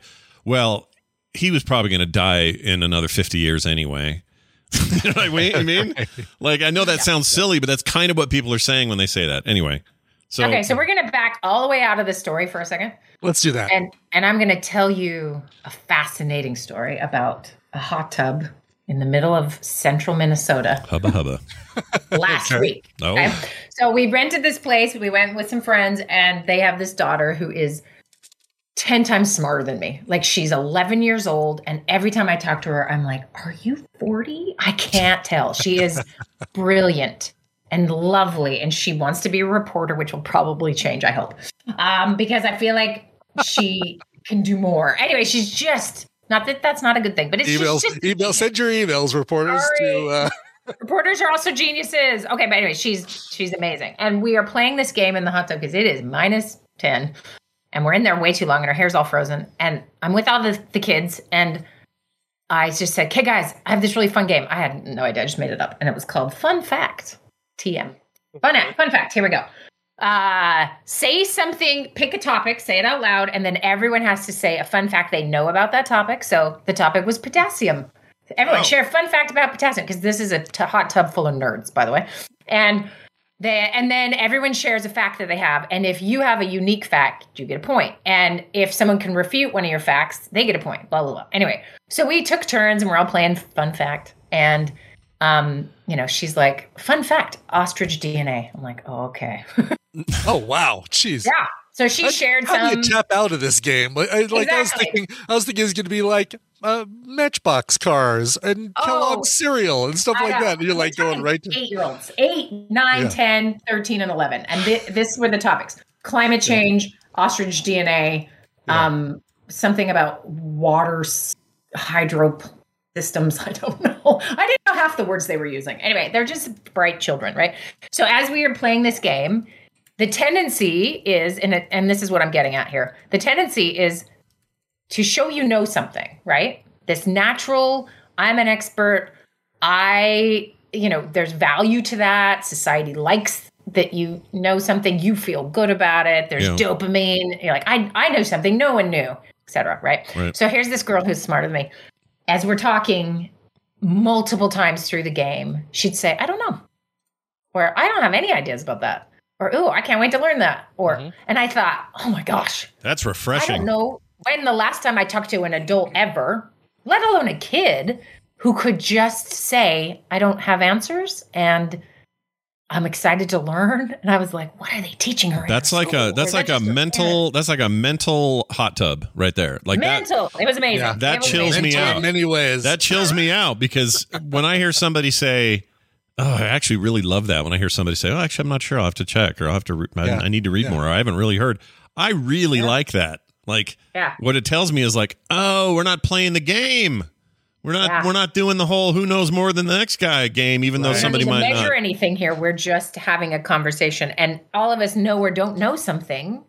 And I think what happens is we've got this, and this is sort of where this boils down a little bit, is that everybody wants to be perceived a particular way. So I recently listened to an interview with David Sedaris and was talking about his experience with family and friends and COVID deniers and all the different aspects of things. And he's been traveling around with his last book tour, and he's in lots of places that are very different from each other, right? Yeah. So everyone's socially distanced and wearing a mask in Seattle, but then he goes to Ann Arbor and everyone, I don't know, I'm picking some Midwest place, right? Where nobody's wearing a mask. So he's just had some experiences, right? Yeah. Sure. And so he's just chatting about it. And he made this point about a family member because the interviewer said, hey, do you have any family members that are like gone off the rails or whatever?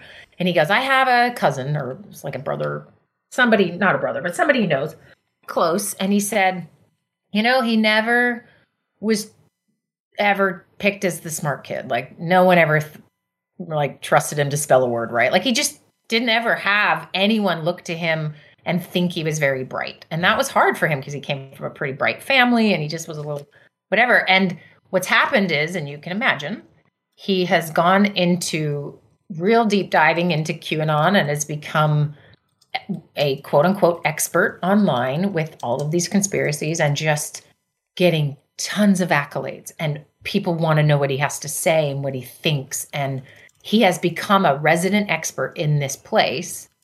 And when the interviewer said, oh, wow, like, what do you do with that? David Sedaris said, nothing. Nothing competes with that. Yeah.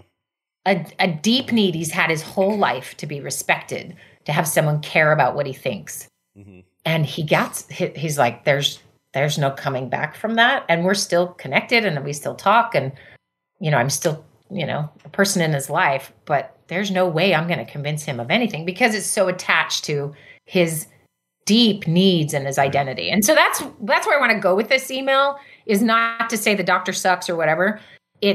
Or to say, oh, we're all suckers and this doctor's right. Like, you could take this from any angle. But it's about this deep need humans have to have what they say matter and to be respected. And so what happens is, as somebody does their quote unquote own research and they deep dive into the internet to find out stuff that's going to fulfill what they already want to know, or is going to teach them that they know something other people don't know, they're going to do the opposite of the smart girl in the hot tub. Right. It's going to be, I know everything. Yeah. And I've done this stuff and you're bad because you haven't. And then there we go. Right. Yeah. That's the cycle. So there's a cycle. And here's the other thing about the doctor dynamic, that it is true. The best way to convince a patient or a person to get vaccinated is to talk to their family doctor. Right. So this person knew that, and that's their experience, but this is a doctor they've had for 20 years. Yeah. So this would be the perfect, poster child of that situation. But you have a doctor with a different take on the whole thing. And then you run into this conundrum, right? They, of course, the doctor, of course, has thought through all of these things and is going to tell you what they think. And that's what they think.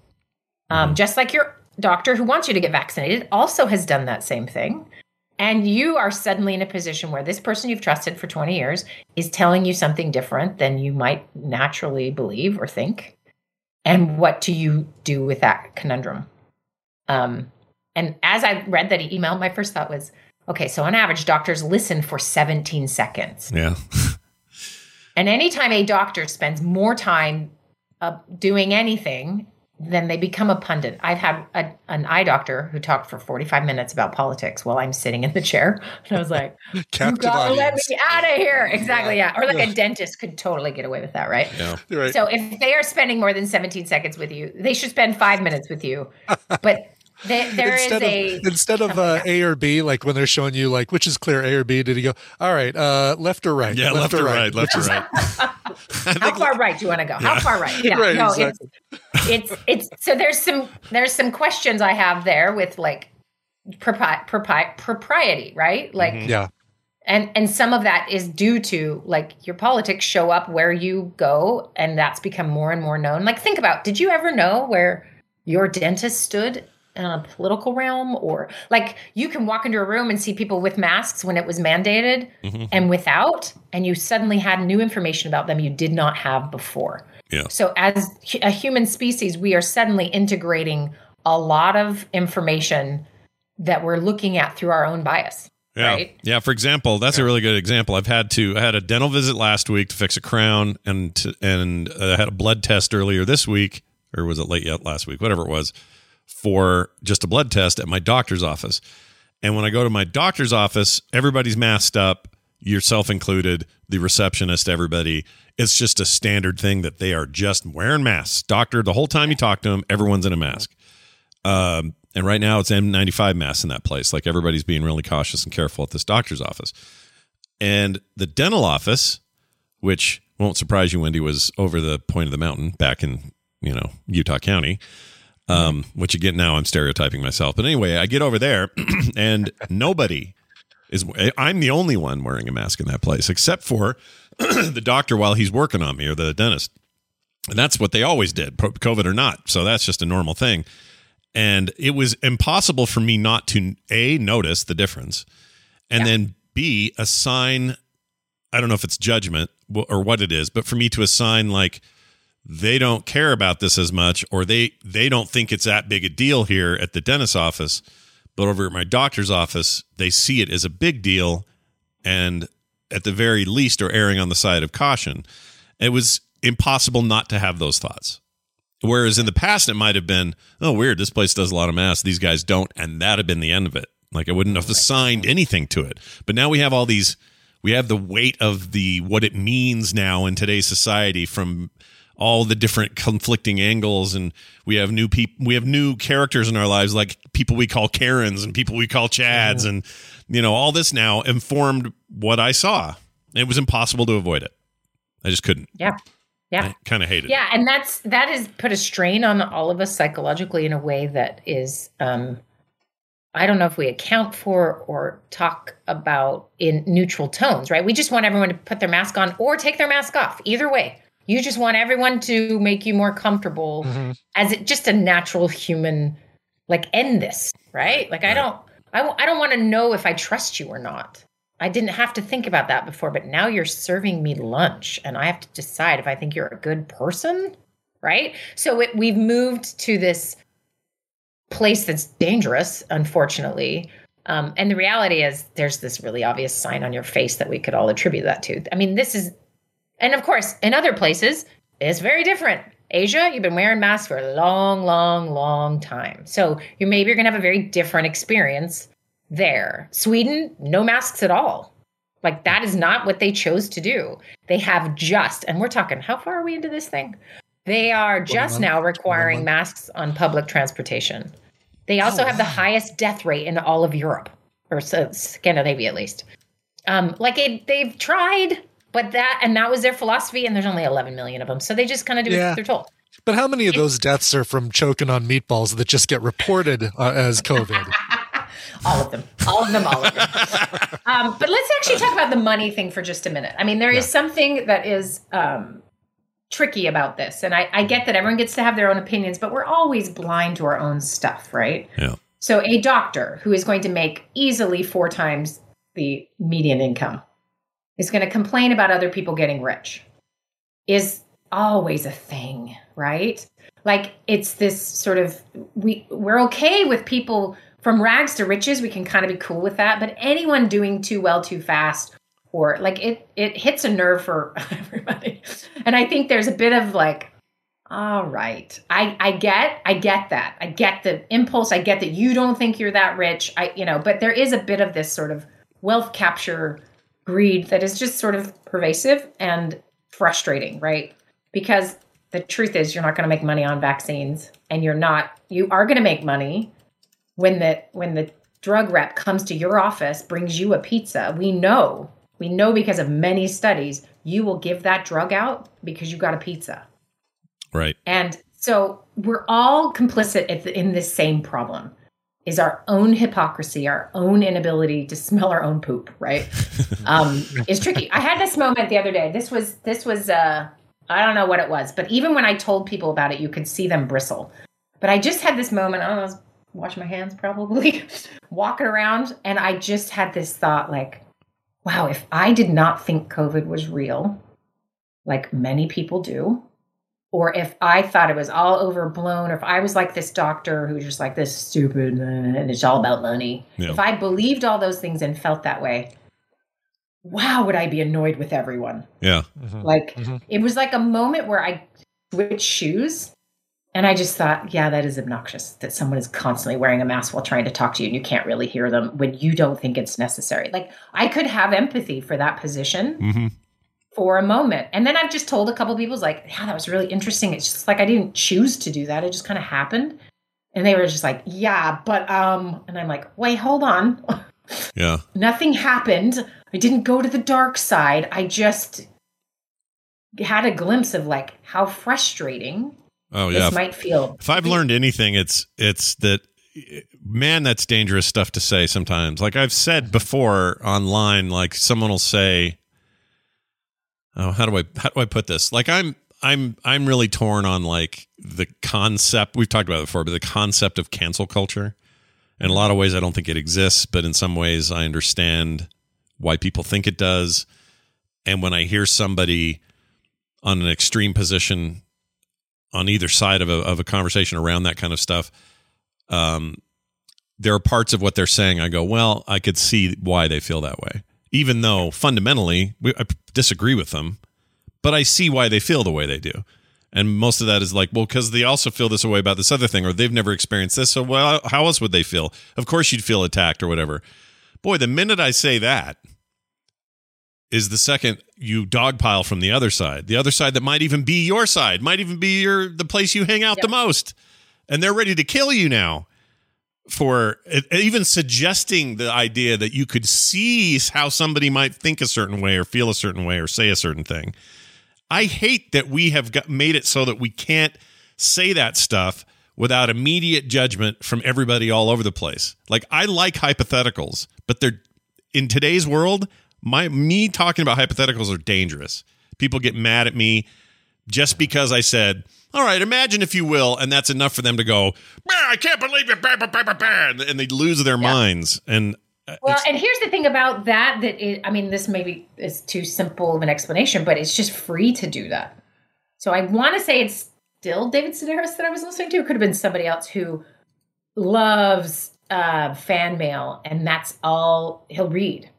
And maybe I'm mixing it with somebody else, but just like will not do internet interactions at all. It's only mail. So, and the reason is because if you really have a complaint or you want to say something crappy, you got to get an envelope. You got to pay for it. Right. Which gives you a lot of time to change your mind or calm down. Totally. Or think about, like, do I really want to crap on him right now? And why? Or something, right? So that free costs nothing. There's no ramification. Like, we are a behavior-based species. If we were punished every time we opened our mouth on Twitter, we'd stop opening our mouth, but we get all sorts of dopamine and feedback, and then fighting is delicious, isn't it? Like, it's part of our nature. Let's get in a brawl. And so you get all sorts of, your brain gets all sorts of food for doing this kind of behavior, and you don't pay too much of a cost. So that's why it's just so easy. Whereas, I think, Scott, you've talked about this before, and I think it's been helpful for me actually with a few clients who are very online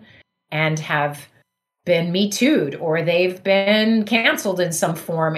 These are small fry I'm talking about, but it feels like the end of the world. And it's because the world is so built on their online persona and platform, when really their work is not even scratched because it's actually done outside of online. Whereas, your work is online to some extent. So maybe it's a little bit different, but this idea of inviting the troll to lunch, right? Like, come and talk to me. Right. Let's create that human connection. It's actually creating a cost, and that is the social-emotional cost of being unkind to someone's face, as opposed to writing 5 words and getting a bunch of dopamine hits and, et cetera, right? So that's a piece of this. But I want to draw it back to this doctor and patient relationship. So you've been with this doctor for 20 years.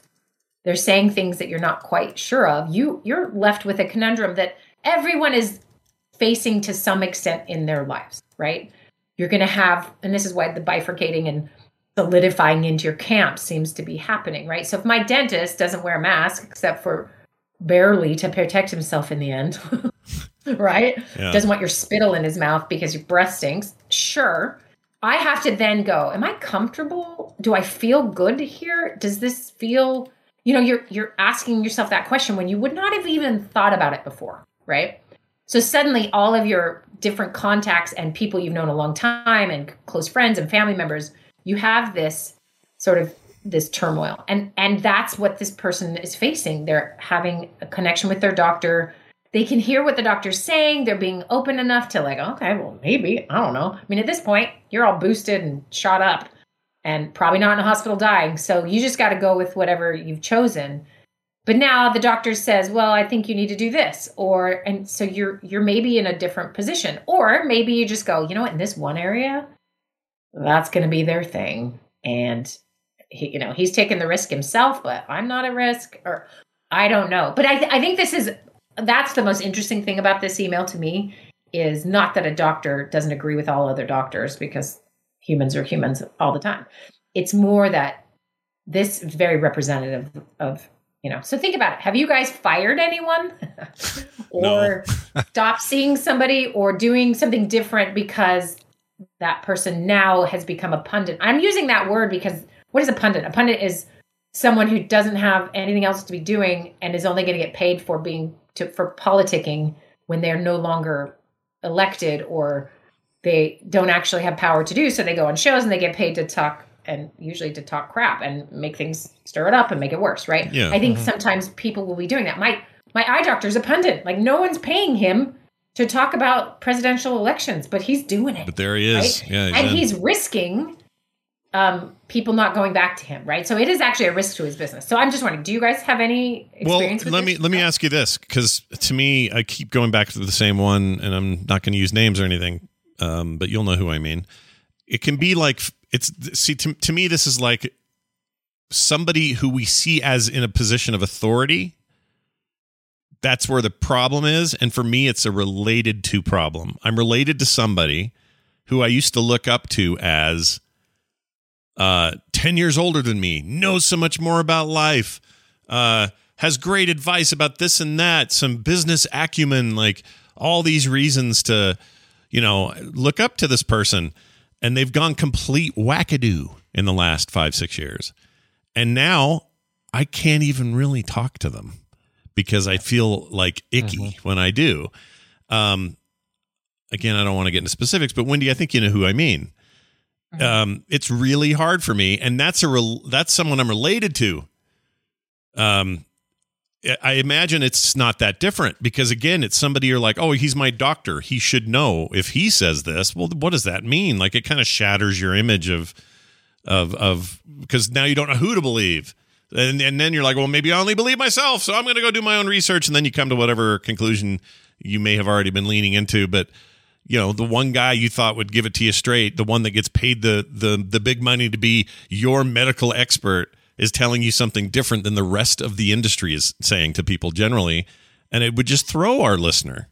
I get that. Yeah, like, I feel it. That people-pleasing part, a lot of us have.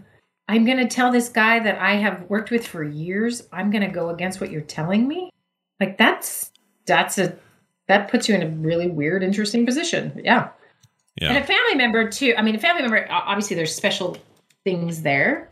So can we put a pin in that for a second and move back to professional relationships or where you put your money, right? Right.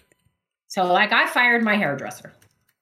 And there is a reason I can't sit for an hour and have those conversations. I can't. Because I am more eloquent than she is, and I will roast her, and it's not fair. I like it. I don't mean to be a jerk. No, I know what you mean, though. I know what you mean. There's a difference between our backgrounds, and it's not fair. And I didn't realize that until we got into our first one, and I was like, this isn't fair. But I also don't want to pay to feel crappy while I'm here. You know what I mean? Like, I'm not paying for an argument. I'm not Monty Python. I don't need to pay for an argument. And so I just wonder, is that, if you guys had this experience, or maybe everyone's kind of neutral-ish and it's fine. And because I do think people make it a problem, or they don't, or they can just, everyone's kind of quiet about it or whatever. So I just wondered if I was the only one who had to fire Well, Brian, I want to hear yours, but I do want to congratulate Wendy on the awesome callback to an amazing comedy sketch by Monty Python. That's an amazing, one of my favorite things in the history of comedy is that sketch, and I love it. All right. Well, I'll be honest. I'm managing a troll in the chat room, so. Oh, fun! I have been ignoring the chat room because that's what I do during Wendy's segment. And now. you guys should, and you should continue on. And yeah, I don't look at the chat during Wendy's segment anymore. I learned my lesson months ago not to do that. Ever to fight with what I say? Oh, there's always stuff. It's not. Don't worry. It's nothing to, with you specifically or anybody specifically. It just always happens, and I don't know what's happening in there right now, but I'm ignoring it as a result. Yes. Exactly. But like this, can we all just say how adorable it is that you guys protect me? That's really oh well, we do. We'll what we always do. be your human shield. I'll take it. I may chase you down with a fake hot ironing thing, yeah, that's hot fine, poker. But at the end of the day, at the end of the day, we're all in it together. But yeah, like this sense of, well, I thought you would be the one to know, and now you're saying this. That's really disconcerting. It can throw everything. It's like your parents. It's like, I don't know. It doesn't everybody go through this moment where when you're little, your parents can do no wrong. You worship them. They care for you, love you. Everything you think of is safe and happy. And I know obviously there's families where it's not the case. And I'm not trying to diminish that, but you can have that feeling. And then as you get older, you start to see their flaws, and they are flawed. They're people like you. And the minute you hear your dad or your mom say something wrong-headed or antithetical to something you believe or whatever, you immediately are like, oh, hold on a minute. The menagerie is falling around me. Like this isn't as real as I thought it was or whatever. And it takes some time to, reconcile that. We're just doing this on such a societal level now. So whether it's your doctor, a voice of authority, or a clergy person, a voice of authority in your life, or someone you're related to who you saw as somebody as an authority in your life, and now suddenly you have to question that because they seem like they've lost it, or the other way, you buy into whatever it is they're saying, and now you've gone completely down that hole, and now everyone else is having this problem with you. Yeah. Like it's really complicated when it happens on a macro level or on a scale, a scale we're not used to as people. Usually these things happen, within our sphere, but now it happens on an internet global scale. This is such an important question, like going directly back to this doctor, is okay, you think COVID is real. That's established. You don't think the vaccines are effective. You think it's overblown and the money is the motivation. You don't like how things are handled. So what would you like me to do? What are you doing? Is it just like you think it's the flu? Is that what you think? And that we shouldn't get flu vaccines either? Or is that connected? Or like the answer. So I think we can get stuck in the fighting, right? Get stuck in the my case, your case. This is what I think. And it's really tricky, especially if this isn't modeled at home. You're not doing this in, practice where you are trying to meet in the middle or compromise or try to understand each other's points, because this is couples counseling. It really is, right? Which is, we both actually have the same goal. I want to feel safe. I want to know what is true. I want to be okay. I want my family to thrive. Like everybody has the same, usually, desire, right? And then usually, how we get there. So if I feel like everyone is out to get me because they're secretly keeping information, and now the internet has just exposed all the truth, and everyone just wants to go along like nothing's happened and just do whatever the establishment tells me, that would make me feel threatened. Yeah. Right? Yeah. And then vice versa. Someone comes along and like, all of this is crap, and the truth is that there's kids with claws in a tunnel underneath Cincinnati. I don't know, I just made up that last part. That's a good one. And that makes them feel safe to think they have special knowledge. Yeah. And I think, okay, the world isn't safe if you walk around cutting hair or whatever, you know, like you, whatever you might believe in suddenly feels very tenuous that we're all working together, which is my whole point that I want to get to, is that what does this actually mean about what we think of each other? So what could this guy do with his doctor that is appropriate, healthy, within normal boundaries, that eases whatever tension? He's saying this is just for fun, to throw this out for food for thought, because apparently he wants to make someone mad in the chat room. I don't know. And I don't know. He knows what I would say or something. But it also might just be like, how do you settle your feelings in some of these dynamics? Can we still be kind, connected, open, and disagree? And can we do it in ways that maybe no one showed us? And that's what's so tricky, is like, look around. What is the general model for getting along in a country that's this old with this many problems? I don't know. Right? Yeah. And we're different. Mm-hmm. We have baggage for sure, but we don't have some baggage that other countries have struggled with. Everyone's obviously a little different because of cultural mixes or whatever, but like, what's the next step with this? And I mean, maybe I've overplayed this a million times, but it comes down to the individual, and then down to that individual's relationships and their place in the community. But how does that, we can have everyone in therapy. I don't know if that's going to solve all the problems, but is it going to be, I don't know, some new model of how can we talk? How can we think of the greater good? Because if everyone thinks the greater good would be served by believing being on my team, well, we know what that ends up like in history, So it's tricky. There's got to be some other way. And of course, we have these conversations, and I never know how it actually works in the end. Right. Yeah. So this is why I don't want to answer it. When you send it to me, I'm like, no. I know. Your first, this is the funny thing, is I could tell your initial, and mine was too, the initial reaction is, oh, do we really want to go there? Mm-hmm. But I'm glad you said, ugh, and then yes. Because it's just something that's been on my mind lately. You want to be, it's no different than like this. I don't know. There. I'm sure there are people who hear. Well, I know this is true because I get emails sometimes saying, "Man, you're so far right," or "You're so far left." I get both, and I don't know why, because they're hearing the same story. They're just assigning their own whatever to it. And we don't do politics on this show, generally speaking. There's mentions here and there, but we really we downright avoid it. It's not part of what we do. But it is so seeped into everything these days that it's impossible to avoid it. And when you have somebody in your life, either personal or public or whatever, that you hold in some sort of esteem, and then they change that equation by saying something or doing something, whether it's something that's drastically weird or not, you can't help but then go, well, now wait a minute. If they're like that, then who else is like? You start to just chip away at all of your pretty pictures you have in your head. They're not all so pretty anymore. And it's frustrating. And this is just like life. I mean, I get it. Little kids do the same thing, like I mentioned before, with their parents and people around them. And, the institutions that you thought were unassailable turn out to be pretty saleable as time goes on. And hopefully what you end up at the end of all of this is a healthier understanding of how diverse everything is and how different we might think of each other. And then think of ways to connect in common, where we do have common ground and that sort of thing. But not everyone ends up there. And the people that don't end up there end up really polarized and do things like storm the Capitol or. Well, I think you also have a thing where we might be in the middle of something as opposed to the retrospective, right? Like we can all look at certain things in history and go, oh, well, I mean, were the Germans just sitting around letting this happen, or whatever.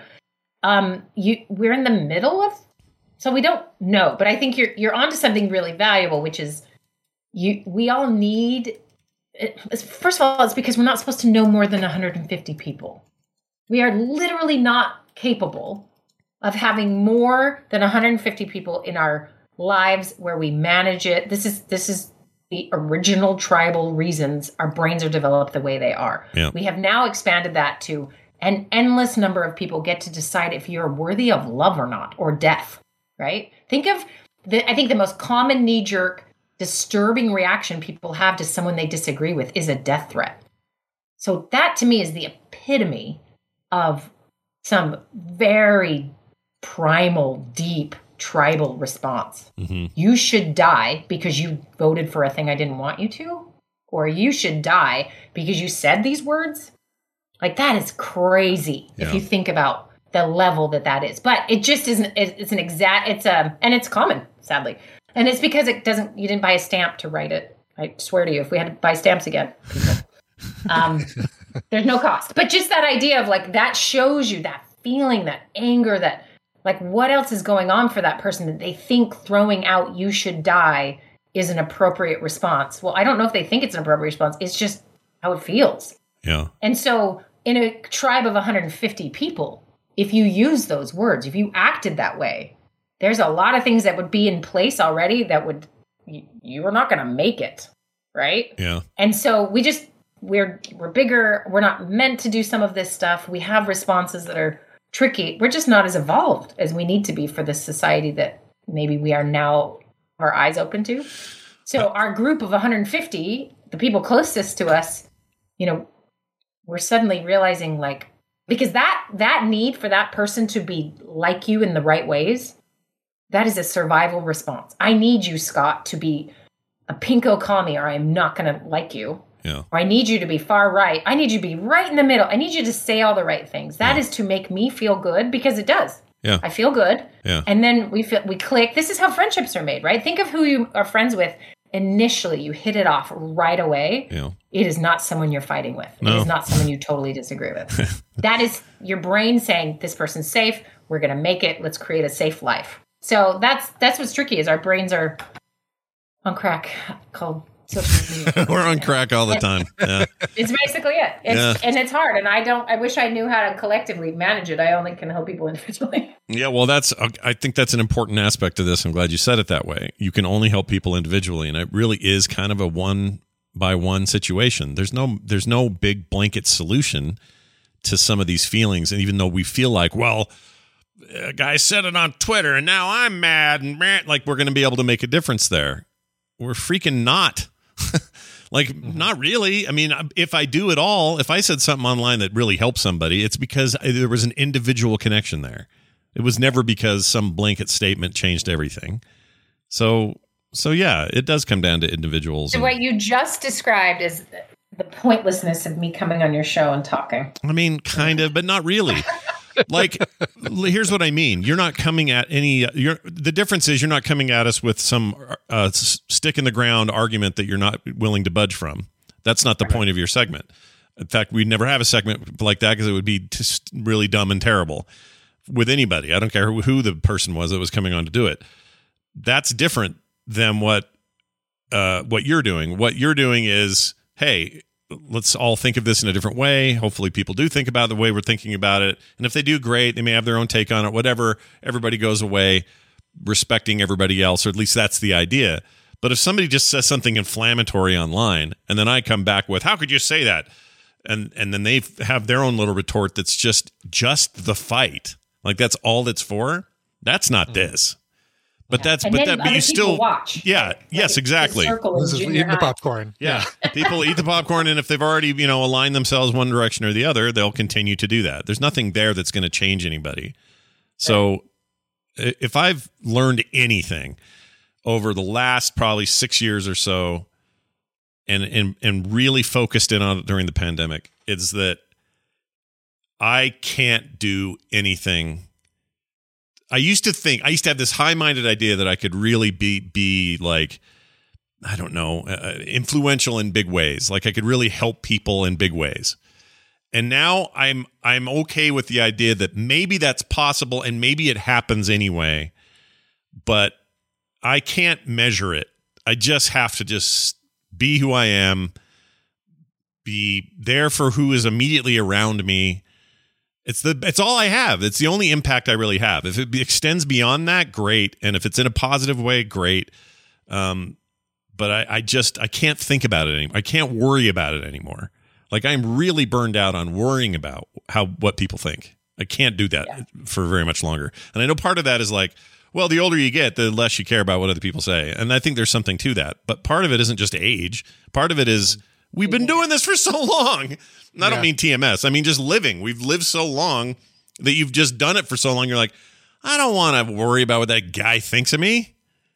Like, screw that. Which goes back to my original brain development in a tribe of 150 is it was crucial to care what other people thought of you. Yeah. That was survival, right? So it's still in us. We just have to learn how to hack it. Yeah. Right? Yeah. And that's hard. We just want it to be comfortable and fit in and be safe and alive and all the good things. And that's just not possible outside of 150 people. Yeah.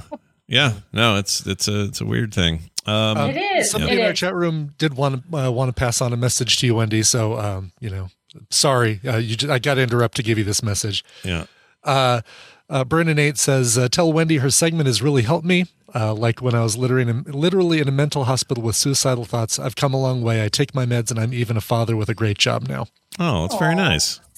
So in addition to protecting you, we'll always, we'll pass on those just messages. Send the good stuff. We'll just pass on the good stuff. Exactly. Yeah, we'll sanitize the feed so that you're. That's very, very sweet.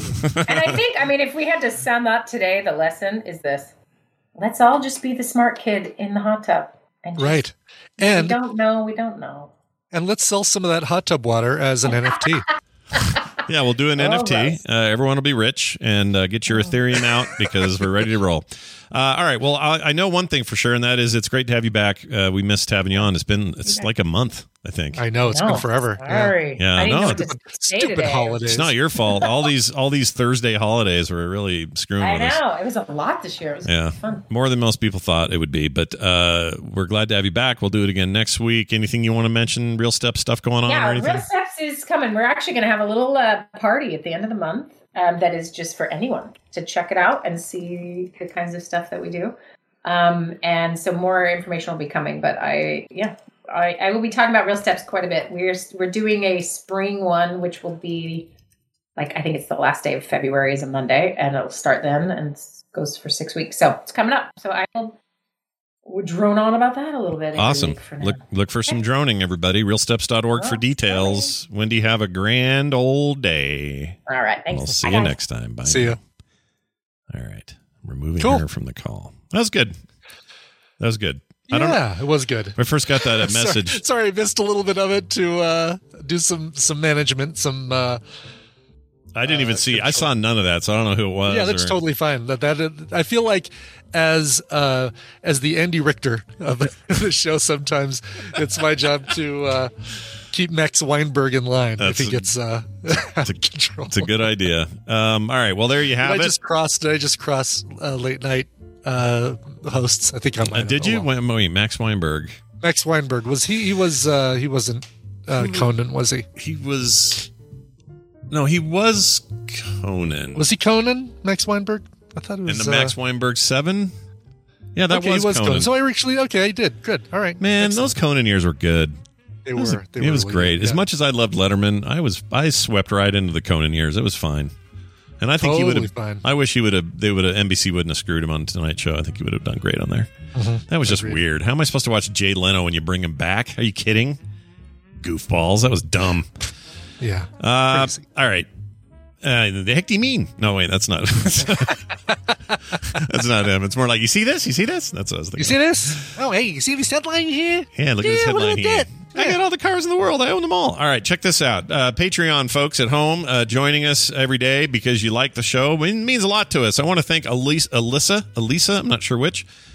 She is at the grade A plus level. Mark Jackson at the grade A level. And, of course, Jason Miller at the grade A plus level. You three are awesome, and so are all the rest of you who support the show. If you haven't done so yet, go read all about the reasons why at patreon.com/TMS. All right, we got to get out of here. We'll have a PM tomorrow. I think we're doing apps tomorrow, so that'll be fun. Well, and despite your best efforts to silence me, Scott, and gray out me talking about Coverville up in the end. Oh, I didn't mean to do that. Sorry. Go ahead. I didn't mean to do that. There will be a Coverville this afternoon. I know you didn't. I know he was like, oh, we ain't got time for any of this stuff. Yeah, I just killed it. Sorry. Coverville today celebrating what would have been the 75th birthday of David Bowie. Real name, David Jones, but changed it because of the Monkees. David Bowie would have been 75 and probably still would have been putting out amazing music, and we know it. It's a fact. It's just proven with science. Yep. So covers of all of your favorite David Bowie songs, including stuff by Garbage and even one of the members of ABBA. Today, 1 p.m. Mountain Time, twitch.tv/Coverville. Just one ABBA is involved? Just one of them? One ABBA member. Okay. And I'll even hint that it's one of the A's in ABBA. Ooh. Yeah. I don't know which. She knows there's something going on. Oh, it's one of the ladies then. It's one of the ladies. Okay. Well, the ladies were the A's, the guys were the B's. Oh, they were? I never knew that. I didn't know that. Annafrid Lingstad and Agnetha, what was her last name? Bjornheimer. Yeah, no? Those were their initials. ABBA were, I had no idea. I didn't know that. Annafrid, Agnetha, Benny, and Bjorn. Oh, I just thought it was a fun word. I had no idea. It was an acronym, basically. It was like Swedish. It was like a bookcase or something. I really didn't know. You keep your A's on the outside. You put your books in the middle for B. There you go. Right, exactly, yes. No, I was thinking like an IKEA bookcase name. The ABBA. The ABBA, yeah. That's the joke I was going for there. 3 screws and a tiny little Allen wrench. That's all right. That's it. Falskog. That's right. Thank you, Molly Fenton. Nice. They've always got our backs most of the time. Yes. That's it for today's show, Brian. Now we should play a song. You got a song to play? I do. Great. Ryan wrote in and said, can you play the Metro by System of a Down? This is a cover of a song by Berlin. I don't know anything about Berlin, but the song makes me happy. It's the capital of Germany. Thank you for being a constant and positive source of entertainment for so many years. Oh. No, Berlin is, boy, if you don't know Berlin, you know more about Berlin than you think you know. If you've seen the movie Top Gun and heard the song Take My Breath Away, that is also Berlin. She also did a song where the guy is just a man and she's a goddess and a hooker and she's a librarian and she's a television repairman or something. Anyway, this is the song The Metro. This comes from the soundtrack to Not Another Teen Movie from way back in 2001. It's System of a Down and The Metro.